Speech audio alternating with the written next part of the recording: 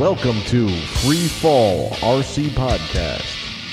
All right, you recording? You all good? I got Skype recording. I have a backup to my backup. Okay, and Andy, you recording too? I'm recording as well. Backup to their backup. Awesome. All right, then here we go. Welcome to another episode of Free Fall RC Podcast. I'm Steve, and here with me is Kevin. Hey guys. We have Andy. Hey now. Awesome. And we have a special guest, Nick Maxwell. Hey, Hey, All Nick. right. how are you guys? Good. Great. Good. Fantastic. Yeah. This is episode 242, Nick Maxwell Products. Yeah, Nick, the last time we actually talked to you, we were sitting in an airport after IRCHA Mm-hmm. Yeah, last year. with, With Diamante. Chris going to the Worlds. Yep. Yeah. I am very happy that he made the F3N team this year, so he's going to get to go back with us. Oh, that's great. Oh, that's Yeah. great to hear. He's a good kid. Yeah, Yeah. Awesome. Okay, so let's catch up with everyone's week first. Who'd like to go first? Well, I can go first. I don't care. Whoever wants to go. You go first. I'll go. Yeah. All right. I did not sim on Friday night because our You illustrious king and supreme ruler of New Jersey, Governor Murphy, said, "You good people of New Jersey have my permission to go out and eat indoors at a restaurant, but don't go over 25% capacity." So immediately my wife wanted to go to a restaurant and sit down indoors, which something I haven't done in 6 months. Easy 6 months. Yeah. She did it, I think down in Florida one of the times she went. Florida. How was it? It was the same as eating out, except I was inside. A little bit further away from people, It right? was they exactly didn't the teach you same as guys. eating at my house, but except I was somewhere else. No, it was pretty, it was pretty cool. We went with, her mom and dad and her sister and her husband, and we had a table in the corner. We were the only ones there. We thought it was going to be packed or packed Nice. to 25% because, the tide has ebbed and, everything Sure. was lifted as far as 25% goes.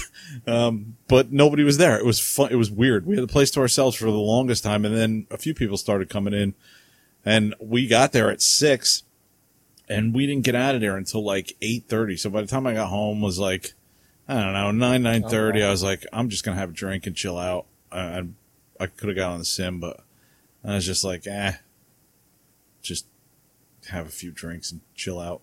Notice how a drink turned into a few.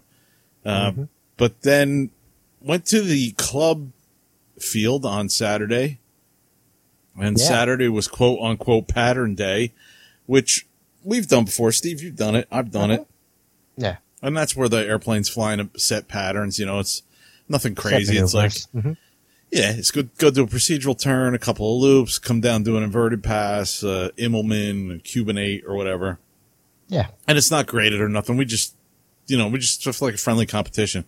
And, the club buys lunch and has hot dogs and sodas and everything. And chips and whatever.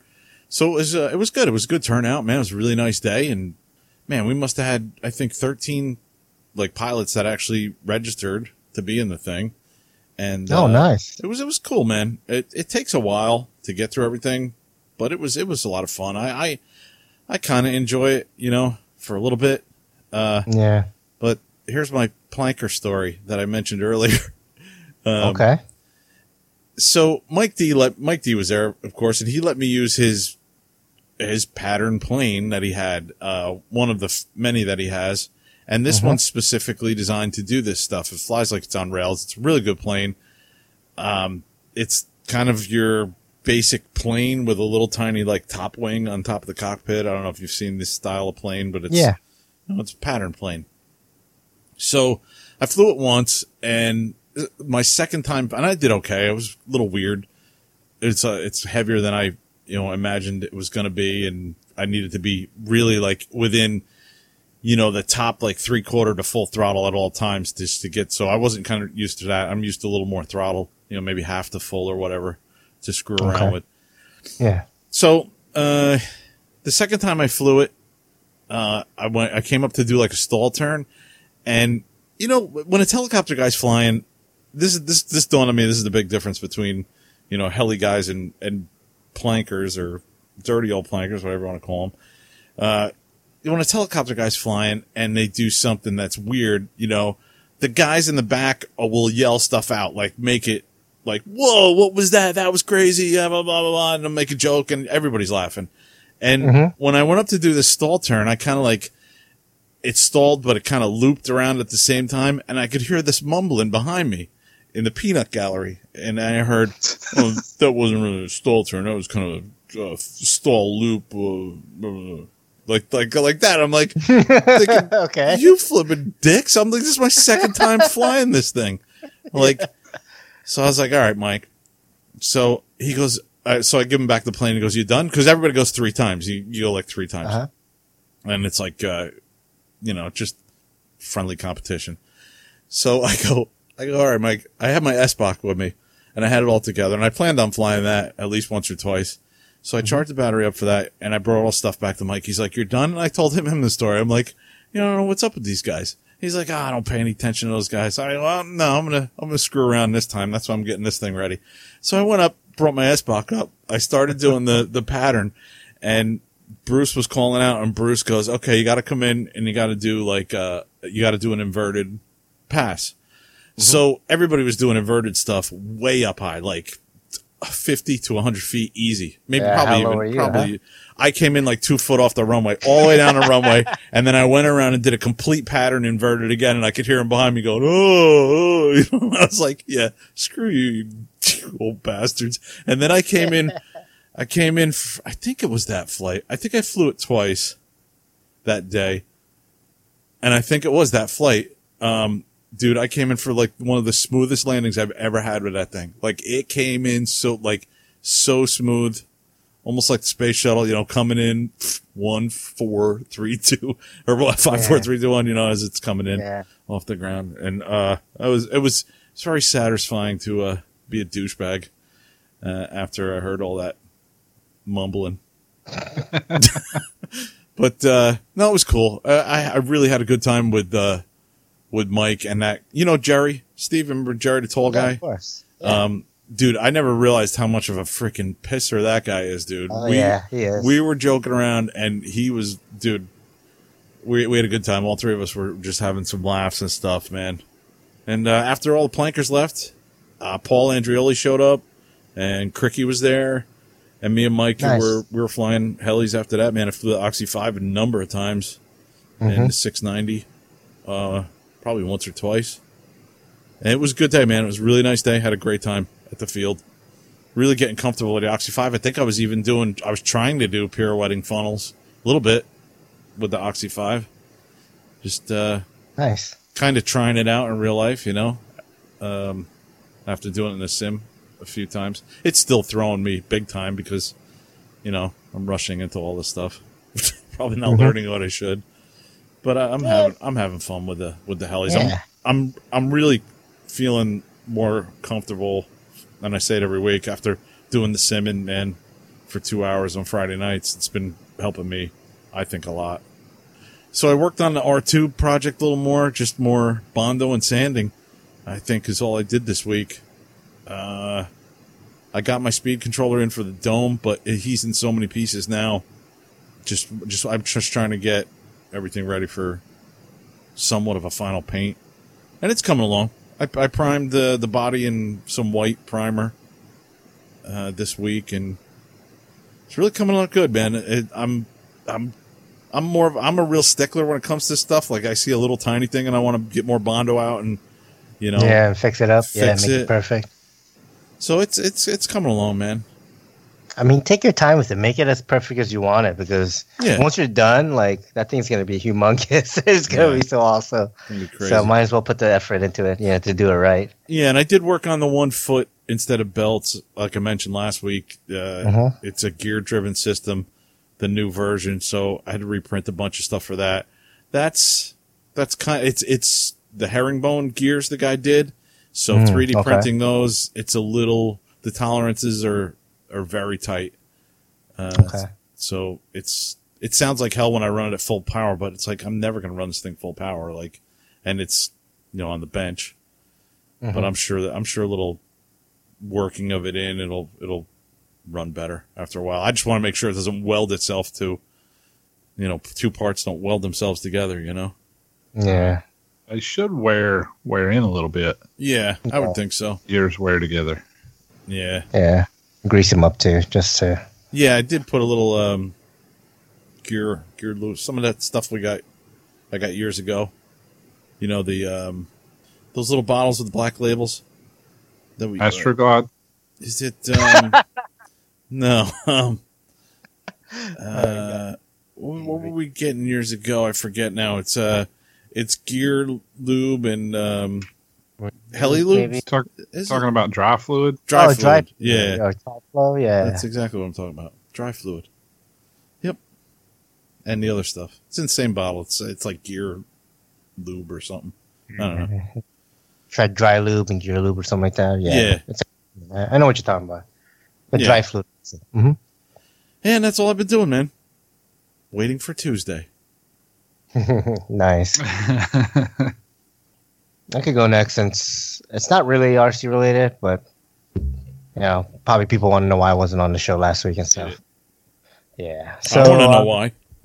Yeah, originally I didn't do anything RC related specifically, right? Basically drove down Sunday before last week's episode, before Tuesday, to do my closing on my new house. So on Monday, I closed on the new house. What a stressful day that was. I don't want to go too deep into the whole situation, but the mortgage company was kind of giving us a little bit runaround, and it was like, we have a 3:00 appointment with the title company. Are we closing today or not? And my wife being my wife and the way she is, kind of similar to Kevin's wife. She gets on the phone and she's like, I'll pack all my stuff right back up and head right back to Jersey. This could go. Just end this whole thing now. Like, don't give us a runaround. Tell us if we're doing this, if we're closing today or not. And I'm just like, oh shit, okay. Like, yeah, you tell him, babe. Nice. But we did end up closing. It was like, we ended up, instead of a 3:00 appointment, we ended up going around 4:30, closed, got the keys to the new house, and everything was all good. So that was Sunday into Monday for the closing. Some might ask, well, I brought a whole bunch of stuff down, and some might ask, what did I bring down? And what I brought down was all my RC stuff. I wanted to make sure all my RC stuff got down there safe. So this is all my planes, all my helicopters, all my tools, my parts, just everything that's basically RC related. And everything got down there safely.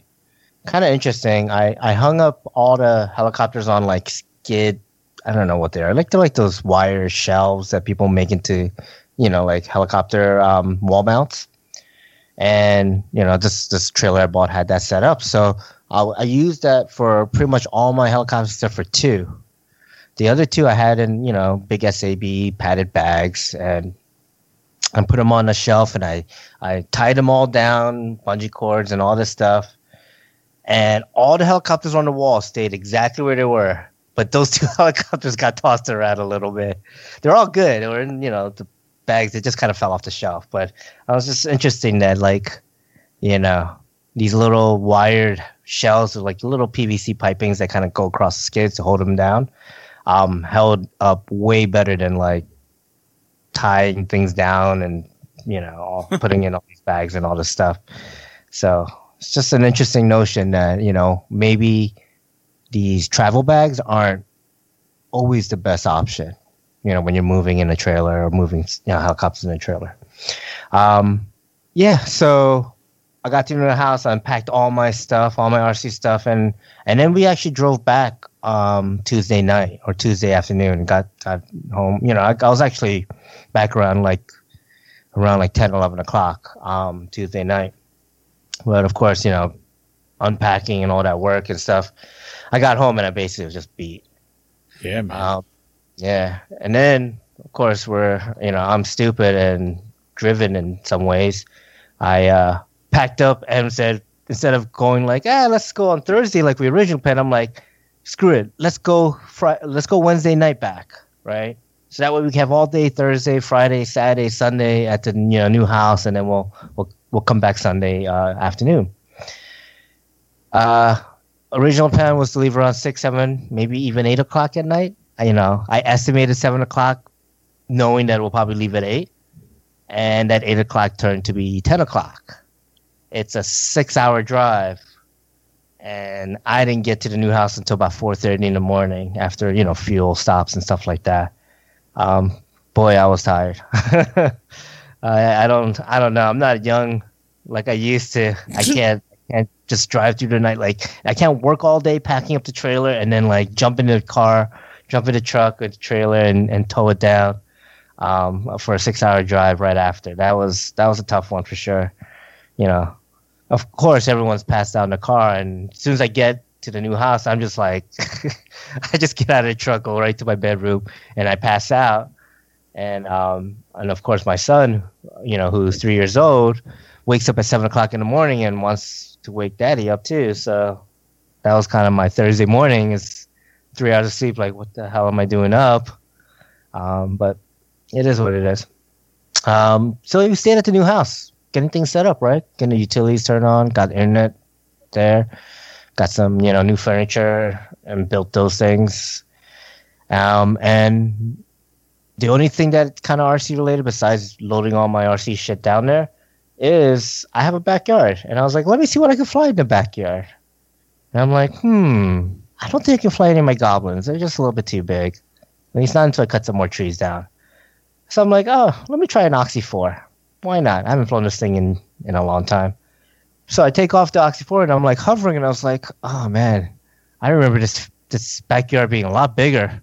Let me take some steps back a little, right? Like there's like a little cove, like a little opening in the trees, and then it's like a round oval backyard. And I'm like, let me just go back in the trees a little, and then I can fly in the oval part. And I was flying. It was fine, I was doing a lot of pitch pumps, above the trees, in the trees, above the trees, in the trees. Okay, this is fun. And then, of course, that gets boring quick. So I was like, all right, let me try putting around. And sure, I could putt around upright and do figure eights. And I was like, okay, that's cool. Let's try some half puro flips. And, the half puro flips that I do are kind of like half puro stall and then like stops, like collective stops. And those are very interesting. I've never done them that low before, I gotta say. Just, I guess, because I was trying to keep it within like the tree line and just kind of, and that close to me. It wasn't like super close, but it just felt close to when I'm used to flying in a big field and flying on the other side of the runway, even with an Oxy 4, right? So it kind of felt pretty big, but it was fun, uneventful. Takeoff was funny because the grass was pretty long, so I was definitely chopping some weeds with the tail blades before I took off. But yeah, I did a 3-minute flight, no crashes, and I was able to like do my maneuvers, right, for the most part.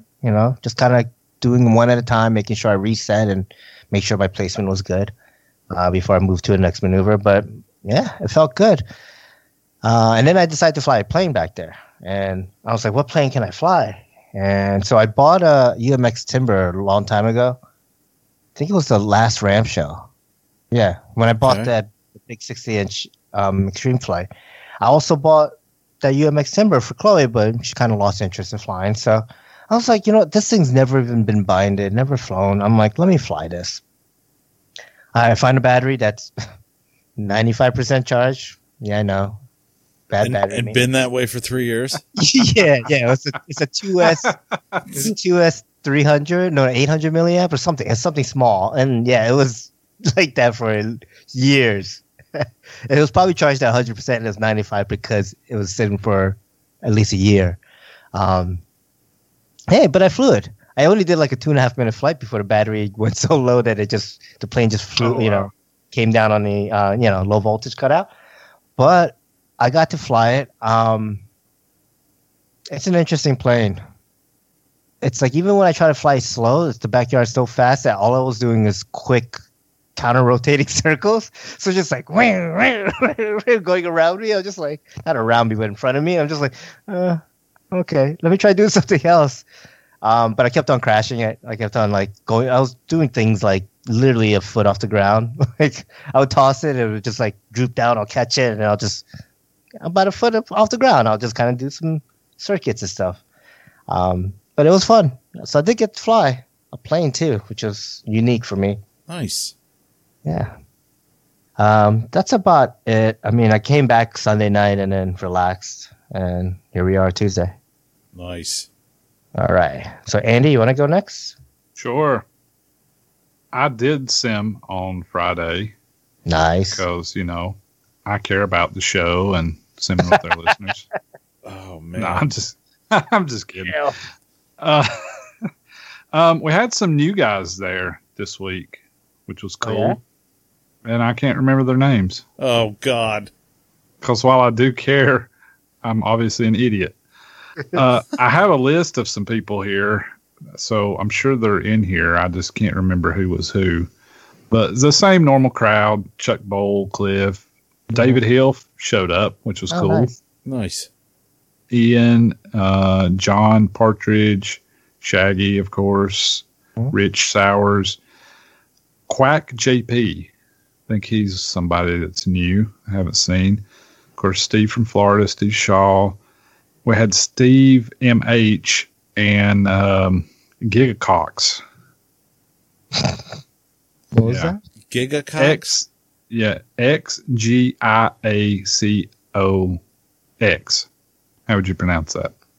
Oof. I don't have a clue. I don't know. But anyway, so it was cool talking to those guys. I think they'll be back this week, possibly, maybe. Cool. We didn't scare them away too bad. So that was fun.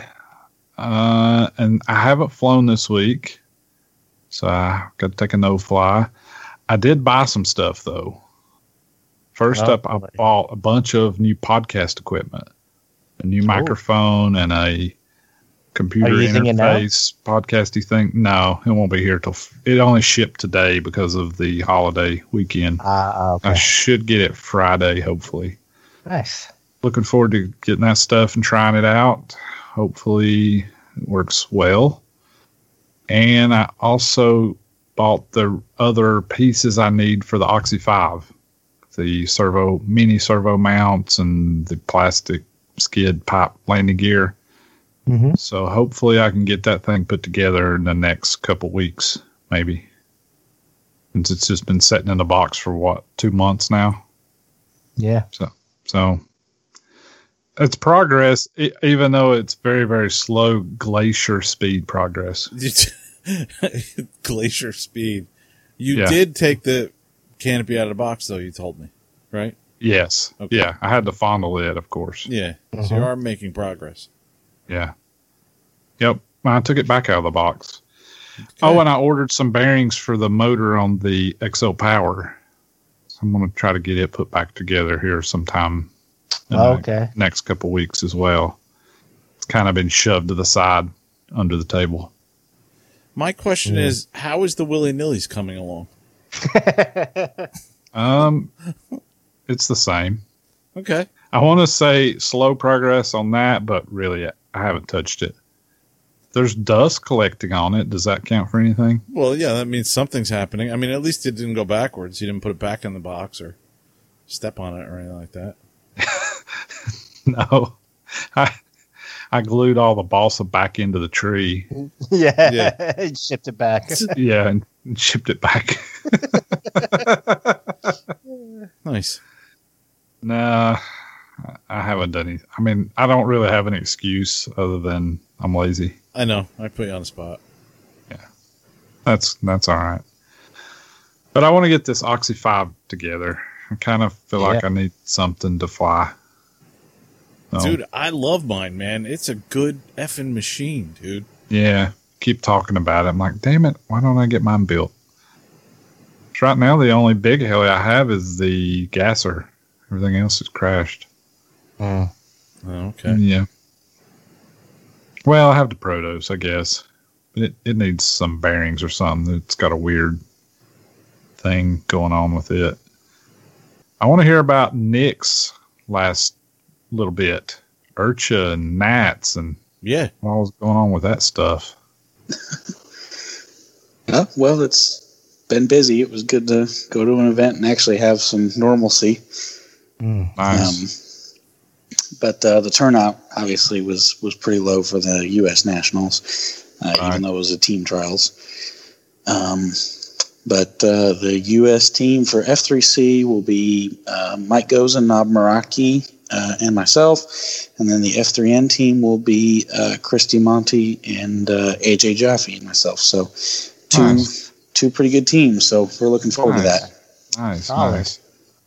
Gordy will be the team manager as normal. And then IRCHA came, and it was different. But it was actually kind of good. My first IRCHA was 2001, and the only thing I can think of is that the size was very similar to that. Right. Which is, to a large degree, a good thing, because you actually get to see everybody and kind of interact, where those years that it got so big, it was hard to see everybody. Yeah. Looked like even though less people, it was a very fun event, kind of a small scale, or a big scale, small fun fly. Yeah, it was great to see everyone there actually flying. Those years that there were 1,400, 1,300 people, you didn't always get to fly. Right. And so this year you got to see people that were out there just hovering at a flight station, and a lot of times that didn't happen throughout those other years. So a little more laid back, I guess. Yeah, it was very laid back. From someone in the industry standpoint, it was fantastic because you just got to hang out, and Futaba decided that it was probably not a good idea to have a booth and to do product displays and stuff, because that's a lot of close interaction. So I put a tent out on the flight line and went out and flew with everybody. So I have not flown that much at IRCHA since probably 2004. Wow. So that's awesome, man. Yeah, that's cool. I had a blast. This was probably one of the best ones in years, and it's nice. Cool. Anything else fun you've been up to lately? No, like we're talking earlier, I do drift RC cars. Gotten kind of big into that. Since the last time I've been on the show, I did buy a house out in the middle of nowhere with a separate shop for the helicopters and airplanes and stuff. Nice. That is on a little over 30 acres. So I now fly at home. Nice. I only own 7 of the acres, but the other ones that I don't have neighbors to the opposite side of the road or to the right or to the back. Actually, the backyard butts up to an apple orchard. Oh, okay. So, and then I have one neighbor over to the left, and he's far enough away that the helicopters don't care. Right. Nice. And they've got a shooting range in their backyard, so we're pretty equal on the sound side of things. I always say the best neighbors is no neighbors. Exactly. Yeah. That's been my philosophy. Yes. I spent a lot of time growing up out in the middle of nowhere at my dad's house. Right. And so when I moved to Huntsville, flying at a local field, while I enjoyed flying with all those guys, I am a bit of a loner, so it's kind of nice to be out here doing my own thing again. Nice. I will say this is the first. I've always lived in an apartment or lived at my parents' house, so owning a house is definitely owning a house out in the middle of nowhere is had its challenges. Yeah, it's an adventure. Yeah. Tomorrow I have a half day off work to take care of a crawl space problem. So, Yep. I decided to get I live on the next to it's 26 acres next door, and it is next to a river. So it is actually not. The reason it took so long to find this place was because I was looking for a place that I could afford, where I didn't have to buy 30-some acres to fly on. But it backed up to somewhere where there wasn't going to potentially be a Walmart in the future. And it's since it's near the river and it's considered a flood zone, actually it's not zoned for residential. My house is the first one next to that. So the good news is I will never have neighbors. It's just cows over there. The bad news is when it rains, I have humidity problems. So I decided to encapsulate the crawl space and put a dehumidifier and everything down there. Yeah, that's a good idea. Yep. I figured that's cheaper than dealing with mold later on. Right. Yeah, or rotting things. Yeah. So that's all before I start getting warped floors and other stuff. I decided to take care of it. Exactly. But that's about it. I did start, since I've been on the show last, I did start back up Nick Maxwell Products. And when I did it the first time, I had no idea what I was doing.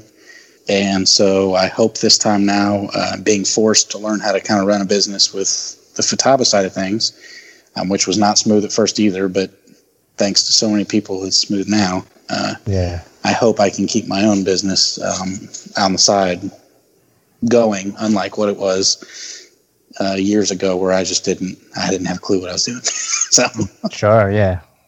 Well, you learned some, right?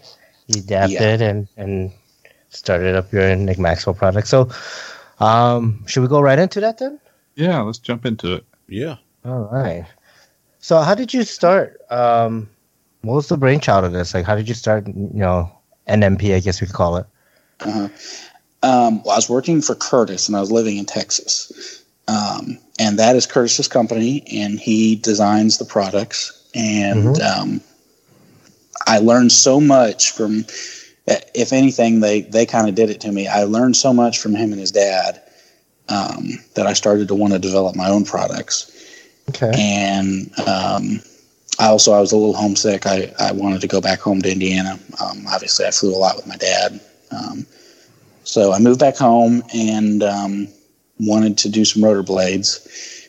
And Vic Campbell and I are good friends. And so I reached out to Vic and I said, well, what do you want to do about blades? I'm going to leave Curtis and kind of do my own thing. And we did V blades at first. And they were real good. But I had come up with a design that I thought was different, and that it was not a V blade. It was off the wall shaped, which was the Helix one. And actually Vic was the one that kind of said, well, why, do you have any interest in doing this on your own? You kind of need to do this. And, Vic also wasn't completely interested in the distribution side. He had done that for, God knows, since before Jesus. So he was kind of done with it. And so I started it. But like I said, I had no idea what I was doing. I didn't take the time to learn how to make a website, to make an e-commerce site. I didn't. We had a really good product that could have done way better if I would have had a clue about business. So I never really made any. We sold a lot of blades. Obviously, you see Helix all over the internet, and lots of different places had them, shipping them all over the world. But the company was not to the point where I had enough money that I could profit and invest into more products. So. Right.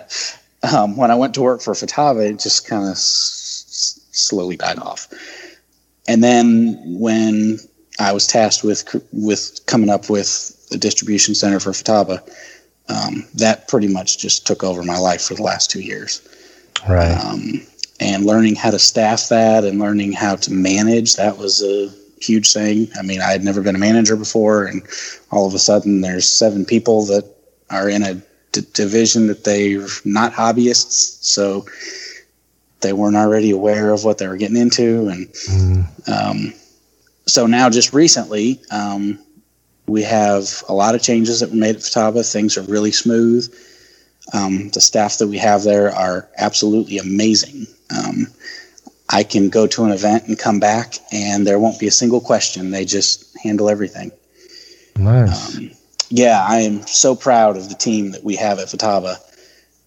And so I am no longer staying at the office until 11 o'clock at night. Nice. That's even better. Yeah. Yeah. So I quite honestly, I was a little bored. And so I messaged Vic again and I said, hey, we're not done yet. And he took on the challenge and we took it a little slower. We did, actually, I have been flying Revo since, I would say, mid-January. Oh, wow. Okay. And I knew that if I said anything online, I'd just shoot myself in the foot. So until we were actually ready to make stuff and start shipping. Cool. And when I got this house out here, the shop is pretty large. Actually, I have a drift track set up in there too, that I can drift in there. So nice. It's, on cement floor. And I've put a little shipping center and stock center in one corner and built some workbenches for other stuff. And so it's now actually a realistic thing. So Vic and I are at it again. He actually just broke his foot the other day. We would have more blades, but he dropped a mold on his foot. So, oh, dang. Jeez. Yeah. So, Yeah.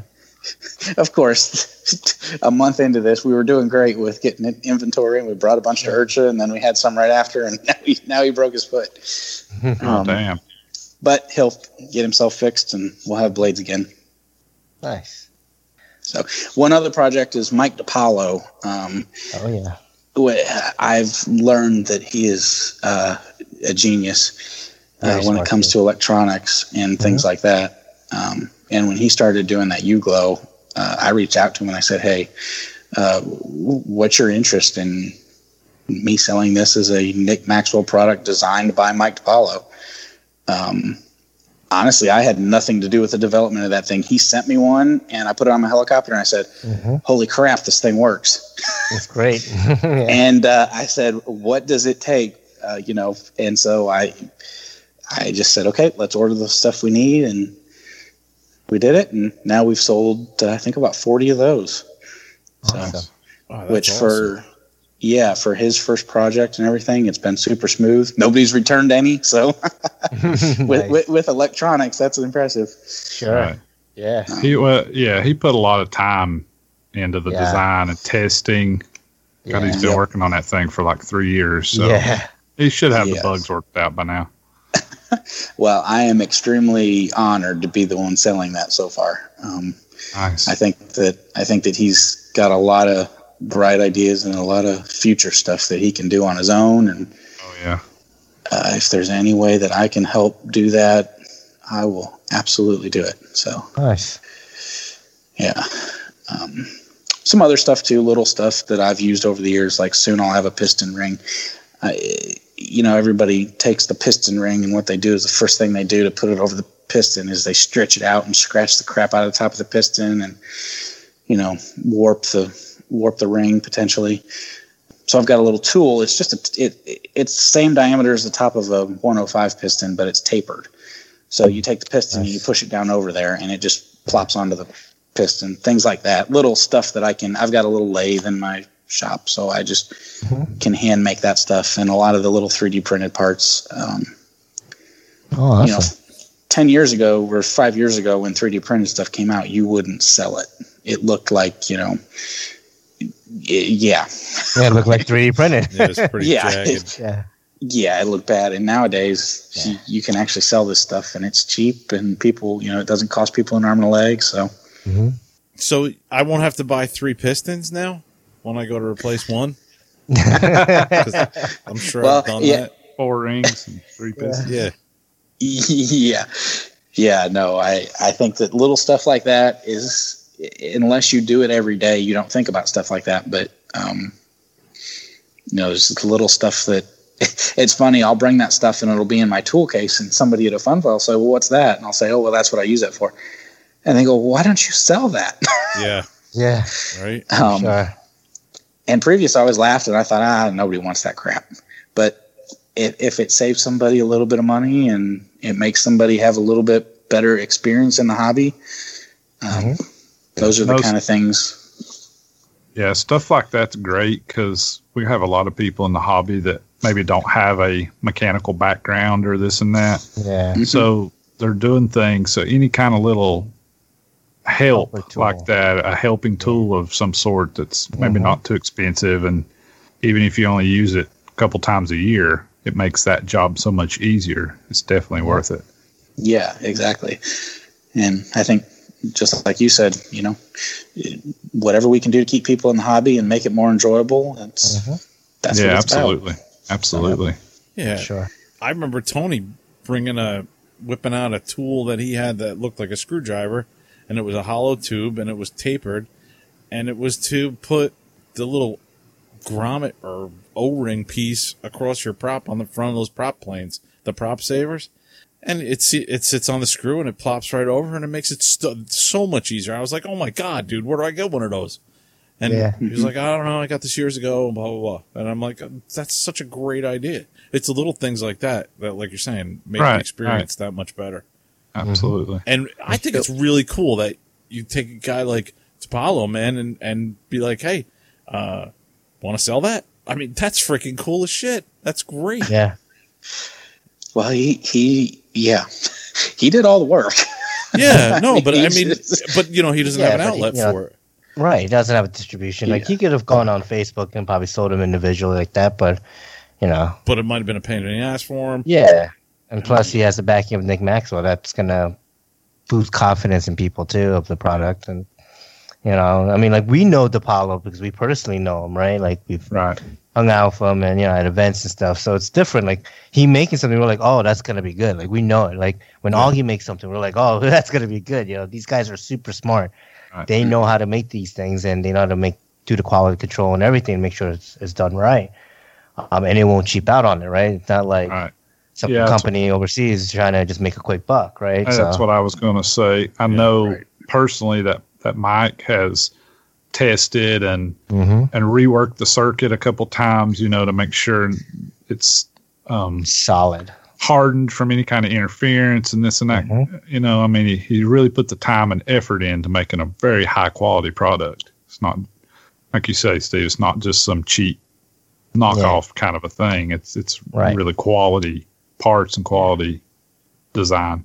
And quality thought, right? Like just a thought of like, how am I going to do this? How are we going to make this work? And that type of ingenuity, right? Absolutely. So, yeah, sounds amazing. Well, fuel him and get him to make some more cool stuff for us. Yes, for sure. I don't care if it takes 3 years. We'll get something new. Come on. Yeah, we want something fun. Yeah, sure. But the more people that know that that's a possibility too, they could say, hey, I came up with this or whatever. Maybe, they can get in touch with you, Nick, and you might think it's a great idea. Or you could say, hey, send me a few of those or whatever, and I'll put them to the test. I think it's worthy. I sell think it on your site. I feel like that's something new that we've been seeing a lot of more frequently, at least, with people making homegrown upgrades and adapters, and like Keith William builds like a 3D printed speed up system for a 470 line, right? For the tail, we have people like Doug Darby doing his Doug stuff. Darby. I mean, that's been like, there, but. Yeah, but you could talk about JC Designs and their gas conversions, and you can talk about the Mopower OS /YS, carb adapter stuff like that's people hobbyists looking, Nitro Kraken, right? Yeah, like even Scott coming up with that kind of kicking that off to where SAB's like, oh, maybe we should make that. Yeah. Things like that where the hobbyist influences the market is very interesting. It's a very interesting concept to see the development of that, and just like seeing more and more of that these days. I think it's amazing. Yeah. Well, when you have outlets like 3D printing is pretty easy to come across nowadays. And like I was talking about a while ago with the circuit boards, like just designing those and getting those prototyped dirt cheap, like $20, add your components and see if what you designed is going to work. That's it makes it affordable for the average Joe. The barrier to entry is a lot lower than it used to be. Exactly. Yeah. Right. Well, the hobby is all about entertainment. So if you find something entertaining, probably somebody else will too. Yeah. So for sure, those little things like that, it just makes more people enjoy the hobby. Yeah. Just great. I want to dig into your blades a bit. You know, so you kind of gotten into a little bit of of developing your own blades a little bit. You know, but what kind of drove you to want to start this new blade? You know, you said you had the Helix line that kind of faded away, and now you had another idea. And what was kind of like the brainchild of this Revo blades? Am I saying it right too? Because I know the R is smaller than the rest of the words. Oh, yeah, that's because we couldn't. So I was asking a friend of mine that works at Futaba too what we thought. Well, actually, he's one of our service techs, Skylar, and we couldn't decide. We were all trying to decide what we should name these things. And some people liked Revolution, some people liked Evolution, some people liked all this. So we're just like, okay, let's just call them Revo. Because that's revolution, evolution, you know. Yeah, right. Revolution, nice. You know. I mean, yeah. So, anyways, that's how that came about. But the blades, the big thing for me was the tip was already proven because it's a very similar tip to Helix, except for it doesn't lean forward. The whole point behind the Helix tip was the Blue Edge technology. I had done a lot of reading on that, and basically it's for sound, but sound is flutter. And with a 3D helicopter, the tip fluttering is what you're hearing that sound. So a louder blade is not good. It's fun, but it actually is sending vibration through the helicopter and the tip's fluttering. So that's why Helix were so quiet, was that the tip was very smooth. I wouldn't say that they were efficient per se, but the air coming off of them was smooth, and it might have been draggy, but drag can be stability, and stability stops flutter. That blade really in itself flew completely different than anything else on the market. Some people loved it, and I'll be honest, some people hated it. With Revo, it was a completely different goal. Helix flew well. There's lots of blades on the market that fly fine. I could put most blades on my helicopter, and I could go out and do the same freaking demo, and nobody's going to know the difference. Right. They're all so good these days. What has been lacking is that with flybarless, the blade has to be stable to a certain point because there is no mechanical stabilization. Right. So you don't want them to get pitchy in forward flight. You don't want them to sit there and porpoise and do other stuff. But that limits how quickly they can roll and flip. And I might not be able to do it anymore. I'm sure as heck going to try, but I watch a lot of these young kids, and in the back of my head, I remember what it was like for me at that age, flying helicopters that were nowhere near what we had today. In 2010, at the 3D Masters, I actually won the event, and people will say, well, you did a bunch of new stuff. All I can remember from that event is that I couldn't do what I wanted to do because the helicopter would blow up, or it didn't roll fast enough, or it didn't do. There was things that it was just lacking that the scores were high, but I know I could have actually really done this. Right. And so with Revo blades, the entire goal was to make a blade that could rotate quickly but still be stable, which is usually a catch-22. If the blades are fast enough to do something cool, they're not stable enough to fly well. Or if they're stable enough to fly really well, they don't just have this limitless roll speed. Yeah. And especially with stuff, everybody likes flying to music. I mean, you guys were talking about flight simulators. I'm pretty sure most people, when they're flying on the simulator, have music playing in the background or something just because it's fun. And so with Revo blades, we made the blades super fast. I actually have a set that can roll at 720 degrees a second. Oh my gosh! But they fly horrible. They fly horrible. You're right. So by changing the route and by changing the amount of drag at the route, by changing the tip and by changing the center of gravities and where the blades flexed and how they flexed, we got them stable enough to where I can come across at full pitch and do a pass at 120 miles an hour. But at the same time, they will sustain over 425 degrees a second roll rate. That's amazing. Wow. And a lot of it is fast. And a lot of it has to do with that root is super stiff. So if you notice, the root actually isn't the rotor blade like all the other blades. It's almost like a baseball bat handle that goes out into the blade. Yeah, like a cricket bat. Yeah, it is super, super stiff. Vic found when we explained, I said, Vic, the root has got to be stiff if we want to do this. And he found a way to lay the carbon and lay some fiberglass in there and some other materials. I've crashed these things now, and they don't break. You can't break the root. Really? Yeah. Wow. If somebody goes out there and crashes and breaks it within the first 12 inches, I will be absolutely amazed. But then immediately after that, the blade has to flex a little bit. It's got to cone a little bit, because otherwise, when it gets in its own dirty air, it's just going to sit there and beat itself into turbulence. Yeah. So the blades have to cone a little bit, and they do have to flex. So these blades, unlike most on the market, flex very parabolically. So if you grab the root and you grab the tip and you flex them, it doesn't make a U shape. It actually makes like it's parabolic. It's more flexy at the tip, and then it gets straight as you go to the root. And so that allowed us to get the right CG, the right weighting, and the root stiff enough. And I think the biggest thing with this, and I've told a lot of people that, the coolest thing about these blades is it takes absolutely no skill to go out there and peg the ailerons and roll 425 degrees a second. You just come across backwards and give it aileron, it's going to do really fast rolls.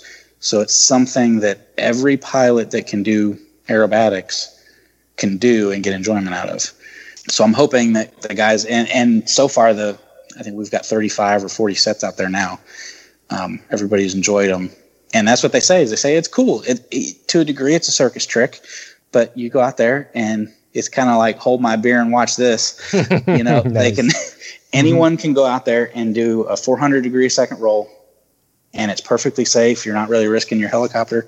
No boom strikes or nothing, no? No. Yeah. Because well, not with the root the way it is, I wouldn't think. Right. It wouldn't flex enough to be part of the flex. Be able to hit. Yeah. Well, and actually, a lot of times a boom strike is not caused by the blades flexing, because you got to remember, you've got weight in the tip. So you've got rotational mass that keeps them. It's not, you could have a noodle out there, but you've got, 215 gram blade. There's probably 50 grams of weight. And then you sling that at 2,000 RPM.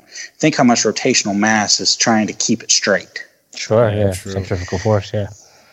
So what causes a boom strike usually is the head teetering. So you've got the head axle, and what happens is, say you go forward, the head axle will ricochet off it'll bottom out. So where the damper of the axle can't crush any further down, and then it bounces back. And when it recoils, bouncing back off the inside of the head block, then you boom strike, because then it goes hard the other way. Right. A snap, like almost like snap oversteering a car. It like goes one way, and then you do too much and just snaps the other way real quick. Really hard. Wasn't that your signature maneuver, Steve, a few years ago? Boom strike. Only with one specific helicopter or brand, maybe. I don't remember. I've forgotten those days. I don't boom strike anymore. You can boom strike anything. Yeah. Any helicopter. That was always the big debate was, you can't boom this, you can't boom strike this one. Can you though? I mean, a rigid head setup, can you boom strike it as well? Absolutely, yes. Be way more aggressive, I assume. Like a 450 size helicopter, you can boom strike that too? Yes. Anything where the disc can be separated from the body, you can boom strike in a hover. You've just got to give the right pitch at the right time. You got to give negative and back elevator at the right time to get that advancing blade to come towards the dome. Yeah. But I had to learn that trick. You want to bring it back? Andy's pushing buttons over there. I'm just being a dick. He's used to it. Yeah. The key is that when you're flying, you don't want to try to purposely separate the disc from the boom or disc from the body. So if you get it like rocking back and forth, and then you start getting it to the point like where it's in an oscillation, then that's when they boom strike. noticed the reason, when most guys boom strike, it's actually after you give forward elevator when they let go of the stick. So, Nick, how long have you been working on these blades? We started flying them it was either late January or early February. The drawings and stuff I know were before Christmas because we were talking. I was trying to get a set before Christmas time. So drawings and everything had been done before that. I think the molds he did in December. Wow, so not so like that's pretty years quick, in the yeah. making. Yeah, that's amazing. Oh, no, yeah. I mean, with Vic makes his own molds, so if he's got a drawing, he can go make a mold, on it. He's got a 3-axis CNC big. I guess it's a Tormac, and he makes and finishes his own molds, and then he, unlike a lot of the blades, he makes these as a set. They're not. Most blade factories, they will make, say, 100 blades, and then they match up the ones that balance. Yeah. Since Vic makes them as a set, he can pump out prototypes. I mean, if I ask him to make a weighting change, he'll do it. He'll put a set of blades in that afternoon, and then he'll ship them to me, and I'll have them, a day later. Wow. That's crazy. That's impressive. So that's pretty quick, as long as he's not dropping things on his foot. Yeah, It is very quick. Damn. So when he makes a mold, he'll make 2 molds, or he builds a set, like he puts the weight in the same spot, like when he builds it actually. When he's putting it together, I guess once he has the molds built, and he's does he make the blades there, or does he you guys ship it out, or have a blade manufacturer take care of it, or? All of the prototypes and everything he makes. And production, he has made all the blades by hand. Wow. So right now we actually do only have 1 mold for Revo. Mm-hmm. So that limits him to about 3 sets a day. Okay. But now the weighting is a separate thing. So the placement and stuff, that is done when you're laying the materials in the blade. So, for example, ours are wrapped. It's the only one on the market that actually wraps around. It doesn't have 2 halves that are sandwiched together. Right. So what he does is he fixes the lead. He's got a melts the lead, forms it to what shape it needs to be for that particular design. Mm-hmm. And then the safety wire is put into that while the lead is curing. So that keeps the safety wire on the lead. Yep. And then the safety wire wraps around where the bolt hole goes. Mm-hmm. And so as long as he knows those variables and he makes the lead the same length, the same weight, and the safety wire the same weight, and the coil at the end for around the blade is the same, he just lays it in there and then folds the blade over. Wow. And he actually believe it or not, he makes some pre-preg too. He couldn't get consistent enough pre-preg, so he made a little assembly to make and saturate the pre-preg. Wow. And his pre-preg comes out ungodly identical. Right. So if he even has to balance the blade, it's purely off resin weight. Mm-hmm. So he just finds the heavy blade, finds out where the CG is, and matches the light blade to the heavy one. Yep. Awesome. But yeah, they're all very consistent, and that was the biggest problem with the Revo blades. Everything is right on the edge when it comes to CG. So if they weren't consistent, I'll be honest, in testing, we had 2 sets that were so identical that even when I checked the balance, I really couldn't figure out what the deal was, but they just flew completely different. And then he went back and revamped one of his processes, and then he sent 3 more sets of blades, and then they all flew identical. So, nice. Wow. Yeah. Vic is like a Mike DiPaolo of composites. So right. Oh, that's awesome. I usually don't ask questions. I just say, this is what happened. Just trust the man, trust the process, right? Yeah. Nice. And I've crashed several of them too. So right. I've crashed 3 sets of Revo so far, and they've all held together. So that's good. Nice. it's just amazing the time frame, like we were talking about earlier with being able to prototype stuff at home. Just, I think it's part of the whole thing as far as the small hobby getting to be able to do that, really quick like that. So that's amazing, man. Well, I think, and I've always said this, and especially growing up in the hobby, when it was even smaller years ago, there are so many intelligent people in specifically helicopters and also pylon racing airplanes, because that is what draws, if you're an engineer and you see this little helicopter and you look up close and you see all the little bolts and all the bearings and everything, it's intriguing to most of those people. Right. And so I've always kind of felt that the reason helicopters are so advanced compared to some other categories of RC, not bashing them, but and FPV racing, I completely forgot about that one. That's another one. I mean, you got like kids at MIT that are big into FPV racing.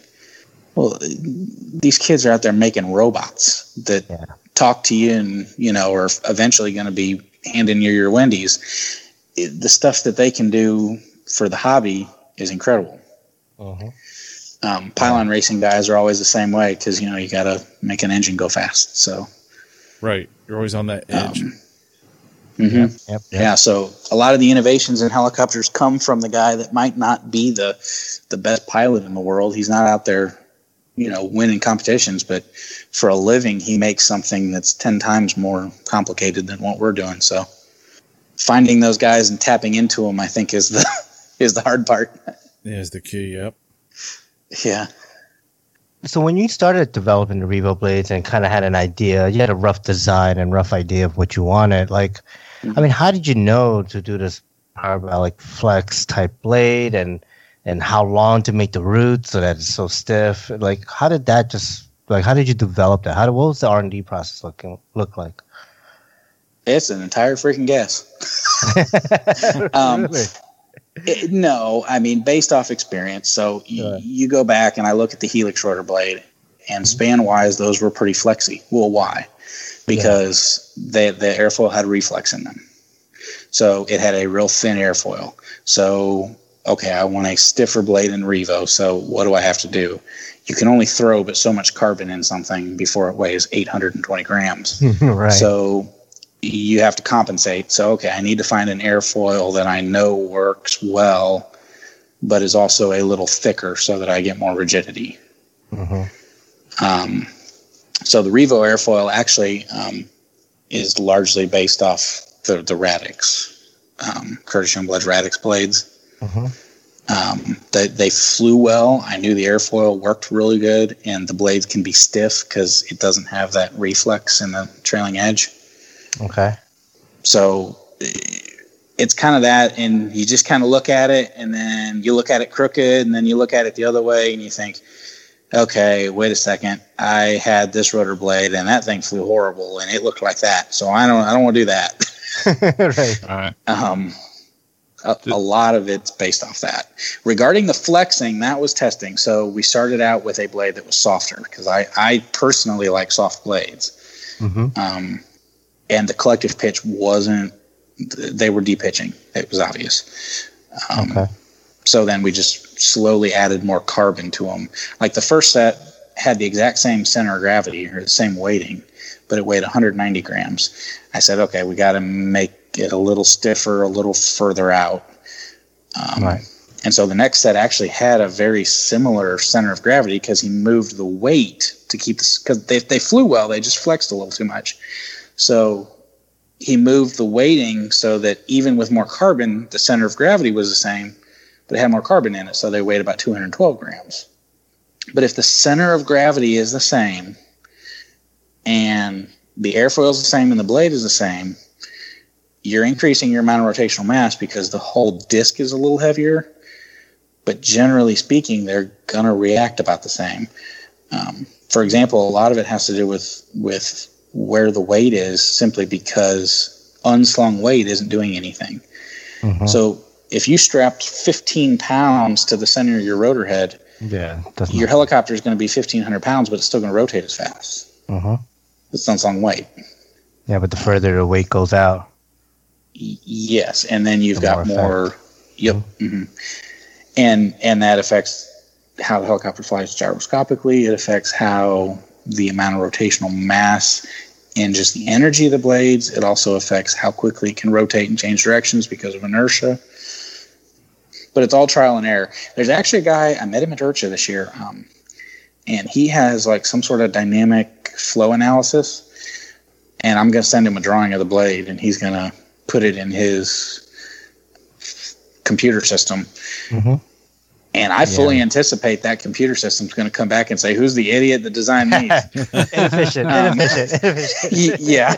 Error. Yeah, exactly. But for toy or for model helicopters, it's entirely based off experience or not experience, entertainment and feel. We want it to feel good. You know, when you're flying it, the helicopter may be the most efficient helicopter out there, probably doesn't fly that well because it's probably like flying a fish. I mean, the thing's probably darty and, you know, it doesn't feel like it tracks well. It's kind of like a speed helicopter. If you've flown a speed helicopter, you realize that, when they're hands off, they fly pretty straight. But the second you get that thing crooked, I mean, it just darts off because it's so slick that it's, fishtails everywhere. You never know, Nick. You might come hear from that guy, and he might say, actually, surprisingly, you're right on the mark with his data, you know? If he does, I'm taking it to NASA. No. It's because it's funny the way things work out like that. You know, you just kind of like, quote unquote, eyeballing it and just going by the feel, and probably going to work out to be similarly to what his data finds. It very could be. Sorry, go ahead. Did it take a lot of attempts? I mean, like, how close were you the first set? Like, just out of the box, guess, think this will work? Or did it take a while to really dial it in and refine it? To get a flyable blade, it doesn't take much because of just, one, how much experience Vic has with blades. And two, since we're not doing anything completely revolutionary, we're doing stuff that's different or that maybe hasn't been done actively in RC, but they just kind of flew. Right. In terms of getting them to the point of where I said, okay, now they're doing what I think is worth selling, was, I believe, 6 sets. 6 changes. That's not bad. That's not 6 iterations. It's not bad. Oh, that's not bad. I mean, that's good. Yeah. Yes, and I think some of that does come with experience. Helix, well, of course. Helix, we did over 20 for the 715s. Okay. And a lot of that was related to flex. I think some of it's getting lucky, and also some of it is how good the equipment is these days. Flybarless systems now compared to what they were in 2012 or 13. I have actually never shut the gyro off and just flown Revo where I have with other blades. The gyro might be doing a lot. I don't know.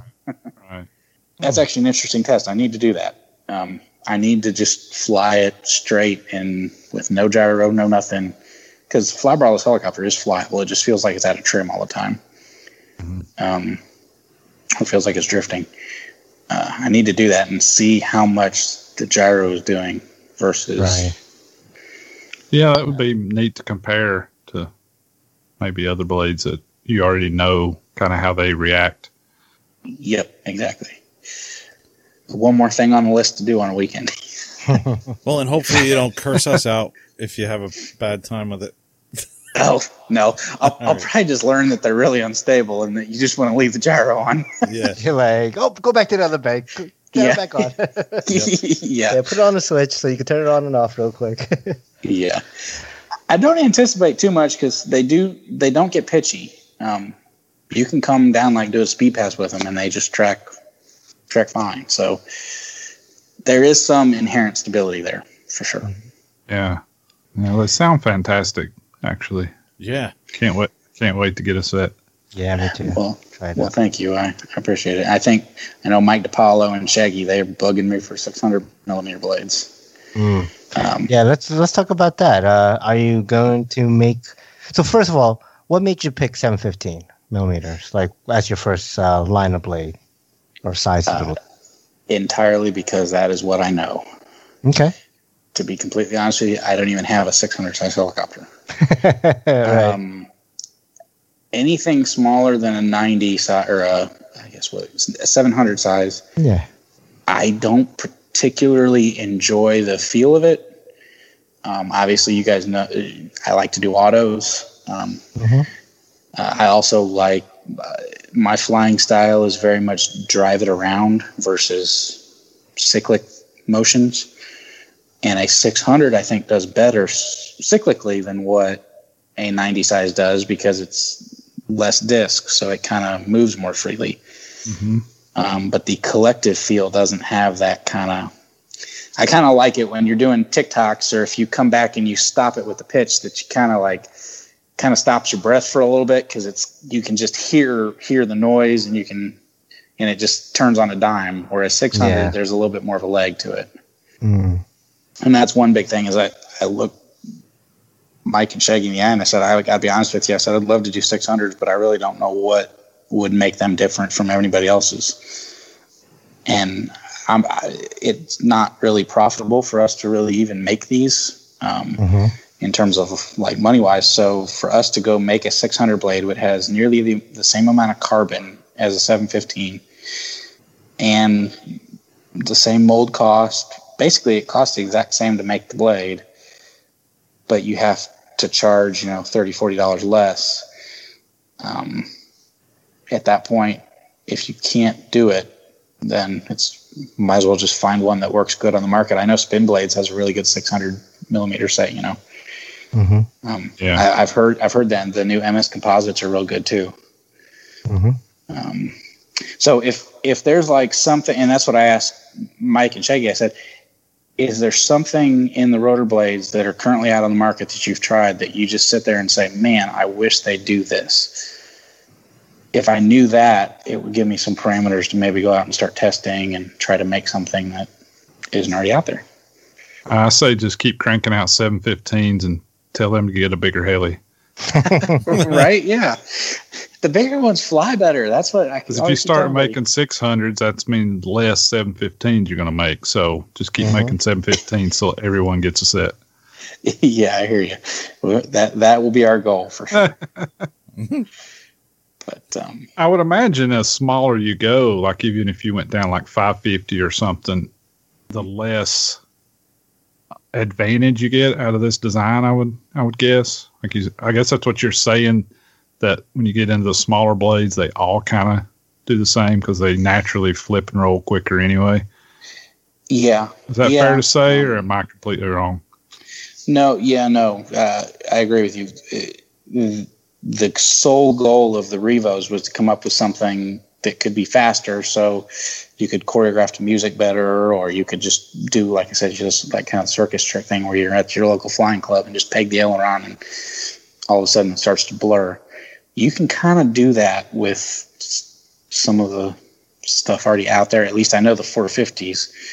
That's where this whole kind of idea came about. Was we were in Japan and one of the Japanese guys turned the control rates up on his 450 and it went up and it just turned into this little ball in the sky. And I thought, hey, that was pretty cool. How do we make a 90 size do that?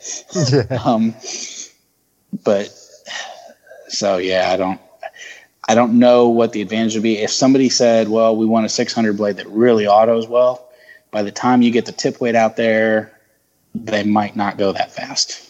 Right, sure. So, and that's fine. I mean, if the market needs a blade that autos really good for a 600, maybe they won't go as fast, but people could enjoy a auto blade or something. Yeah, sure.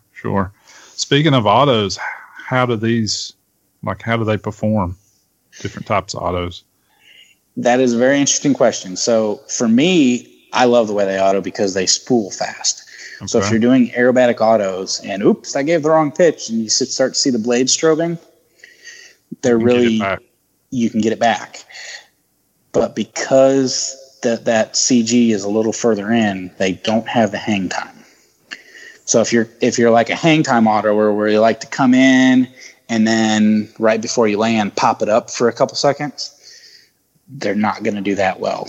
But if you're doing a rolling auto or if you're doing a flipping auto where the blades need to maintain inertia and where you mess up sometimes, you just have to get them recovered quickly, they do that really well. Okay, cool. It's good for blade stops. Yeah, they really are. And the strange thing is, every two-blade helicopter I've ever had that I do a blade stop with, it gets into this like tumble sometimes. Yeah. And when it does that, you can't get it out. Yeah. These don't do that. And the only thing I can think of is that there's less area around the root of the rotor head. Nice. Oh, So yeah, I know what you're saying. Mm-hmm. there might just be a little less leverage on the, I don't know. Yeah, I But they gotta don't- try that. Yeah, they don't get into the tumble. Very interesting. What about the actual design of the blade, right? Like how you have it. It almost looks like, I don't know if the tip is painted or if that's like a matte type of carbon fiber on it, or like the way that it's designed. Like, how did you kind of go around that and get that developed? The look of it. That is a really good question. And I'll be honest with you. I have been sworn to secrecy. I'm not going to say how that is done. Oh, Vic came up with that. He had another customer that he did for, I don't even know if it's RC related. He does some industrial work, industrial composites work. Okay.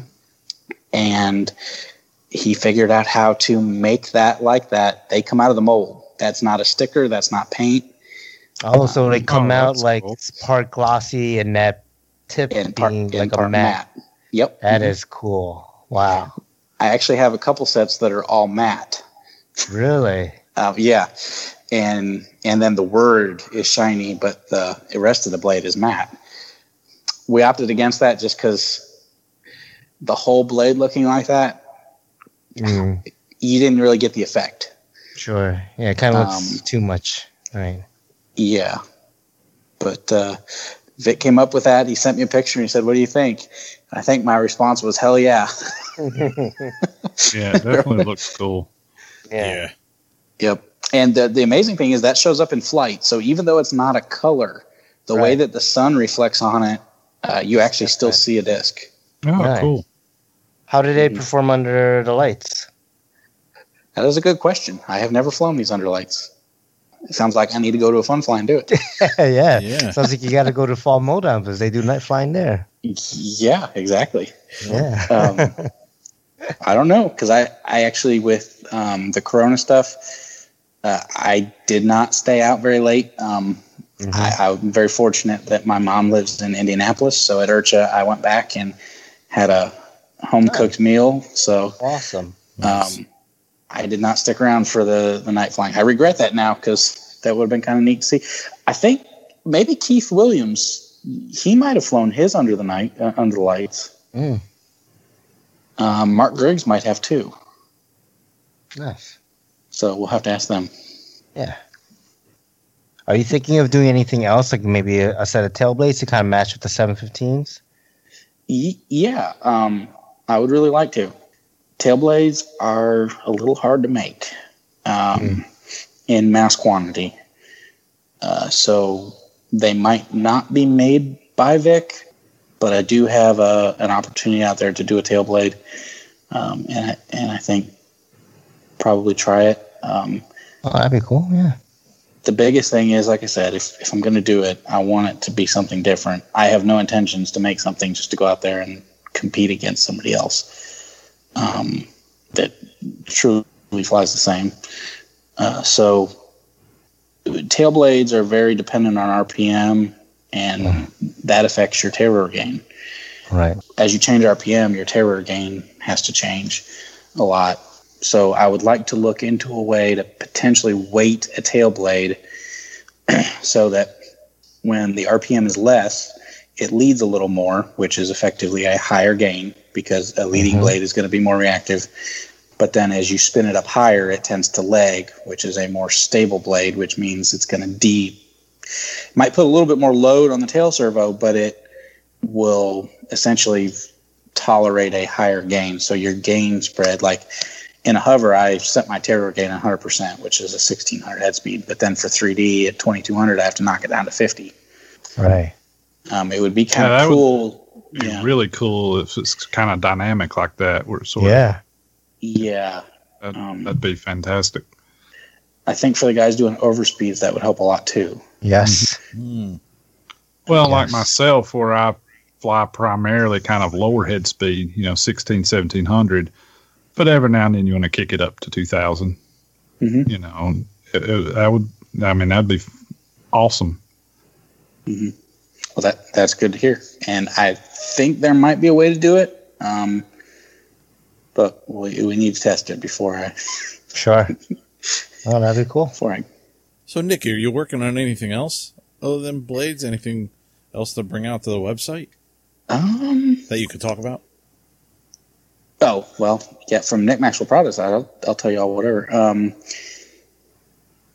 The only thing I would actually really like to do, and I don't know how to do this yet, I'll have to do a little research on whatever plugin I'll have to find.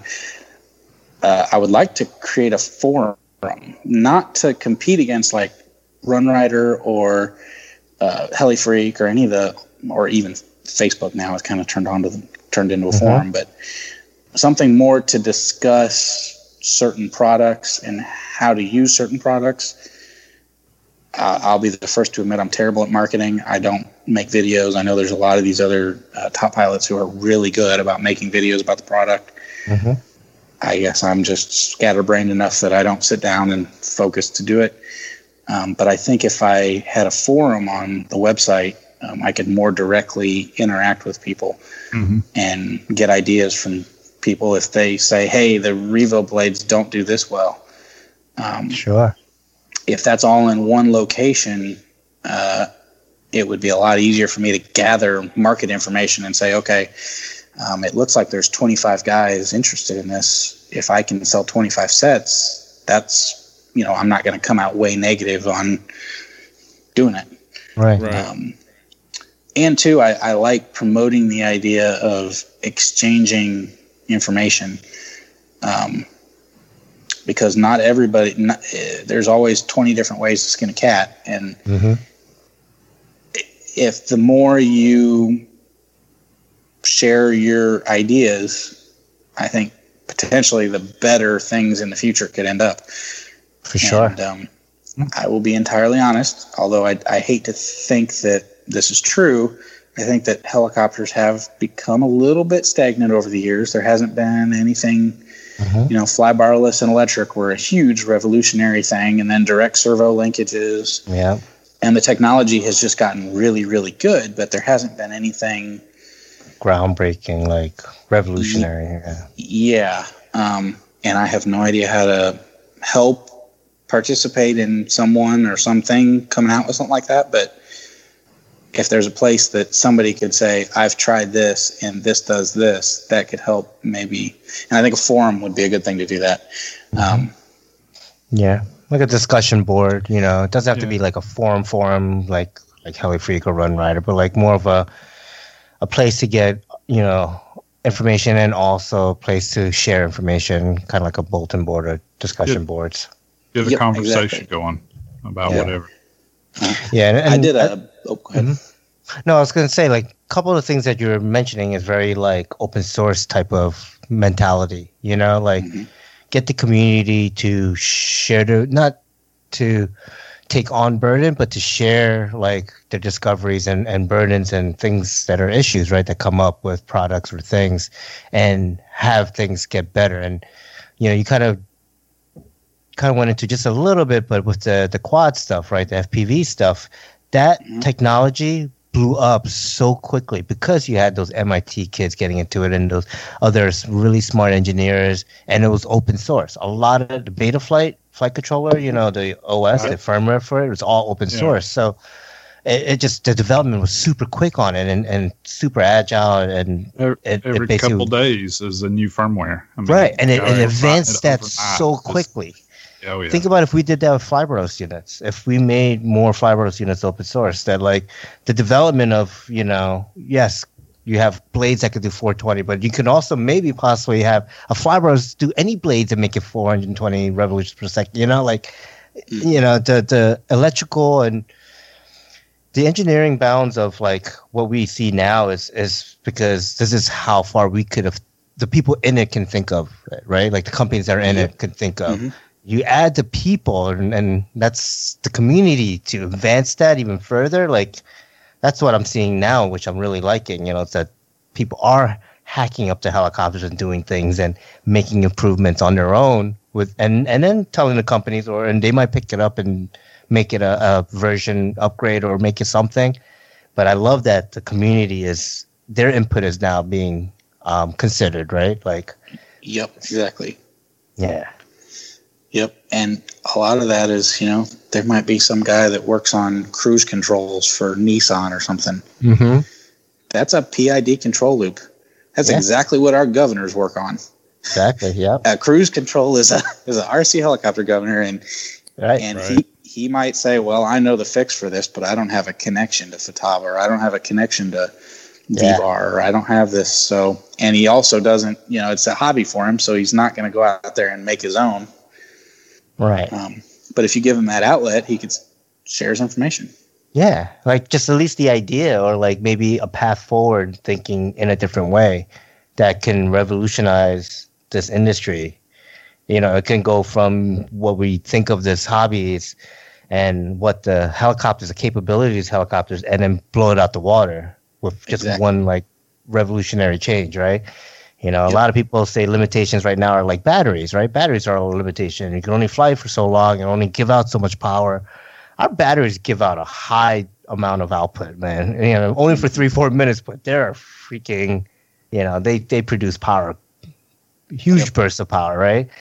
And you want more. But think about the folks that fly Nitro. They're like, my 91's been able to do all your maneuvers that you do, you know, with no problem. It's you know, so it's like, it's interesting where the industry can go, you know, with just a simple idea or simple technology advancement.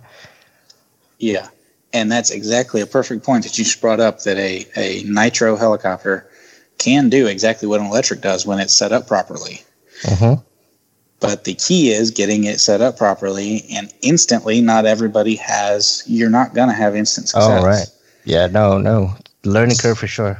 So what does a RC Nitro helicopter need? It needs a fuel injection system or an ECU. Yeah.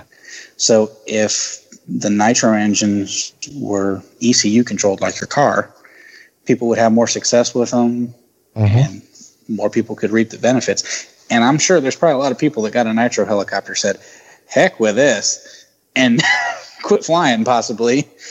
Yeah, I mean, especially back in the day, right? Like that learning curve was so huge. It's so hard to get into Nitro, and that's all there was. So I really hope EFI is the next thing for Nitro engines. That would be... It's tough. That's got to be tough to develop. Hey, DePaulo, EFI. Yeah. Work on that. Yeah, exactly. But things like that, you know, the more brain power you can get towards it, the better. Yeah. Yeah, that'd be awesome. Someone can develop, like... That would be. It would have to be 4-stroke, I guess, at that point. I don't think it could continue to be 2-stroke, but to do like a fuel injection system with timing and, you know, then now you're like talking about like automotive world, right? Like motorsports world, where you like you can, you know, you could have the same exact motor, and sure, you can tune it, but you could also build it a little bit differently, right? Make it a little more power or this on the high end, low end, and all that stuff. Yeah, AFI would be very interesting. I just don't know if they'll be able to. You have to make that so small, right? And that's miniaturizing things to fit on a 700 size heli without adding, you know. Yeah, that's the problem right now, is the power to weight ratio of an EFI 4-stroke type engine. All the sensors and the other crap that's got to go with it. But it would be really cool if you could do it. Yeah, for sure. I think solenoid is also an issue because the RPM is so high. It's hard to find a solenoid that could pulse accurately. Right.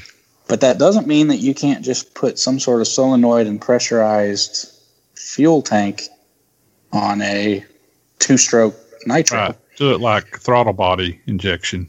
Yes, exactly. Just have it go straight to the jet. Okay. That way you're not having to sync with the engine. You're just pulling the fuel air, but you have control over the fuel air mixture all the time. Exactly. That'd probably be the best way to do it. But you still have to with like the engines we have now, the 2-stroke, finding a sensor that can handle the oil and stuff is a problem. The exhaust sensors and stuff to make it work. Oh yeah, the thermocouple for the exhaust should be easy. I think that won't be a big problem. But finding that solenoid and finding the way to get it to go into the jet would definitely be hard. Sounds like Andy's figured it out. I don't have a clue. So Andy does the mechanical side, right? Like the raw CNC side, and then Paul could make all the brains and just make all the all the logic to make it work. That's the other big hurdle to it is writing the fuel map and stuff. The logic, the code, and everything. Yeah, the brains of the unit. Mm-hmm. Interesting things that you can do. I mean, you look at cars today; they're all computers. There's not, like the birth of OBD2 and beyond. It's like everything is managed by the computer, and they make everything, right? Like you can make anything like super smart, like the way cars are engineered. So I don't know. Just need a lot of Mike DiPaolos, Scott Grahams, some Andys, throw it all in the pot and see what comes out of it after a year. That'd be an ugly pot. It sure would be ugly and probably pretty smelly, but you know what? At the end of the year, you might have something really, really cool. And technology does get smaller and smaller. I mean, anything, any electronic type stuff always gets smaller. Yeah, for sure. I mean, just thinking about like computers and a CPU and the nanometers of, 75 nanometer freaking CPUs, and you're like, what? You can't even tell. Like it's so those dials are so tiny. They're so like, I don't know. It's amazing stuff what technology is these days. I have a Game Boy running 10,000 games I used to play when I was a kid, and it's the size of a Game Boy. Yeah, all running off of a Raspberry Pi? Yeah, that was an entire arcade back in my day, Yeah. Maybe I had 100 games. Right. That used to be huge circuit boards, They had to like chunk and slide boards into contacts, and here's the upgrade for it, and chunk, it's crazy. It's crazy what technology is. So I see that there's a future that we can see leveraging this type of technology into our hobby more and more. Mm-hmm. That would be amazing. Yeah. All right. So kind of going back, I know, Futaba USA, we spoke to you about it a while back, I think when it was first kind of starting up. Well, how's business now? Like, how's things been now that you're kind of established? And I know you said it was a huge learning curve for you, right? Like, yes, for sure. It was definitely rocky at first. For those of us that ordered in the first couple months and even first year, I do apologize. Some of your packages took too long and we didn't have stock and things like that. Things are very good now in terms of the actual operation side of the shipping, the ordering. And I am incredibly proud of our team at Futaba for the accomplishments. Nice. Everybody really came together, and we've got that pretty dialed now. I will admit, and I apologize to customers, we have lacked on our marketing and our tutorial information. But for 2021 and the remainder of this year, we are going to heavily focus on that. And we looked into getting an outside video company to kind of help us with some videos and things like that. I am I can drive iMovie at a probably 10-year-old level. So we definitely need some help, but we're going to get there. And I am very thankful to all those customers that have supported Futaba and stuck with us through all this. And it's the same great products that we've always had. It's definitely under a new roof now. But I hope we can keep all those loyal customers as well as new customers that have considered it but haven't done it. We'd like to make their experience as good as possible. Awesome, man. We are really happy that we've got integration now, and I realize it's only on the 32MZ. I promise there will be things to correct that in the future, but the integration now is pretty cool. I when V-Bar came out with that, I instantly said, wow, that's awesome. Yeah.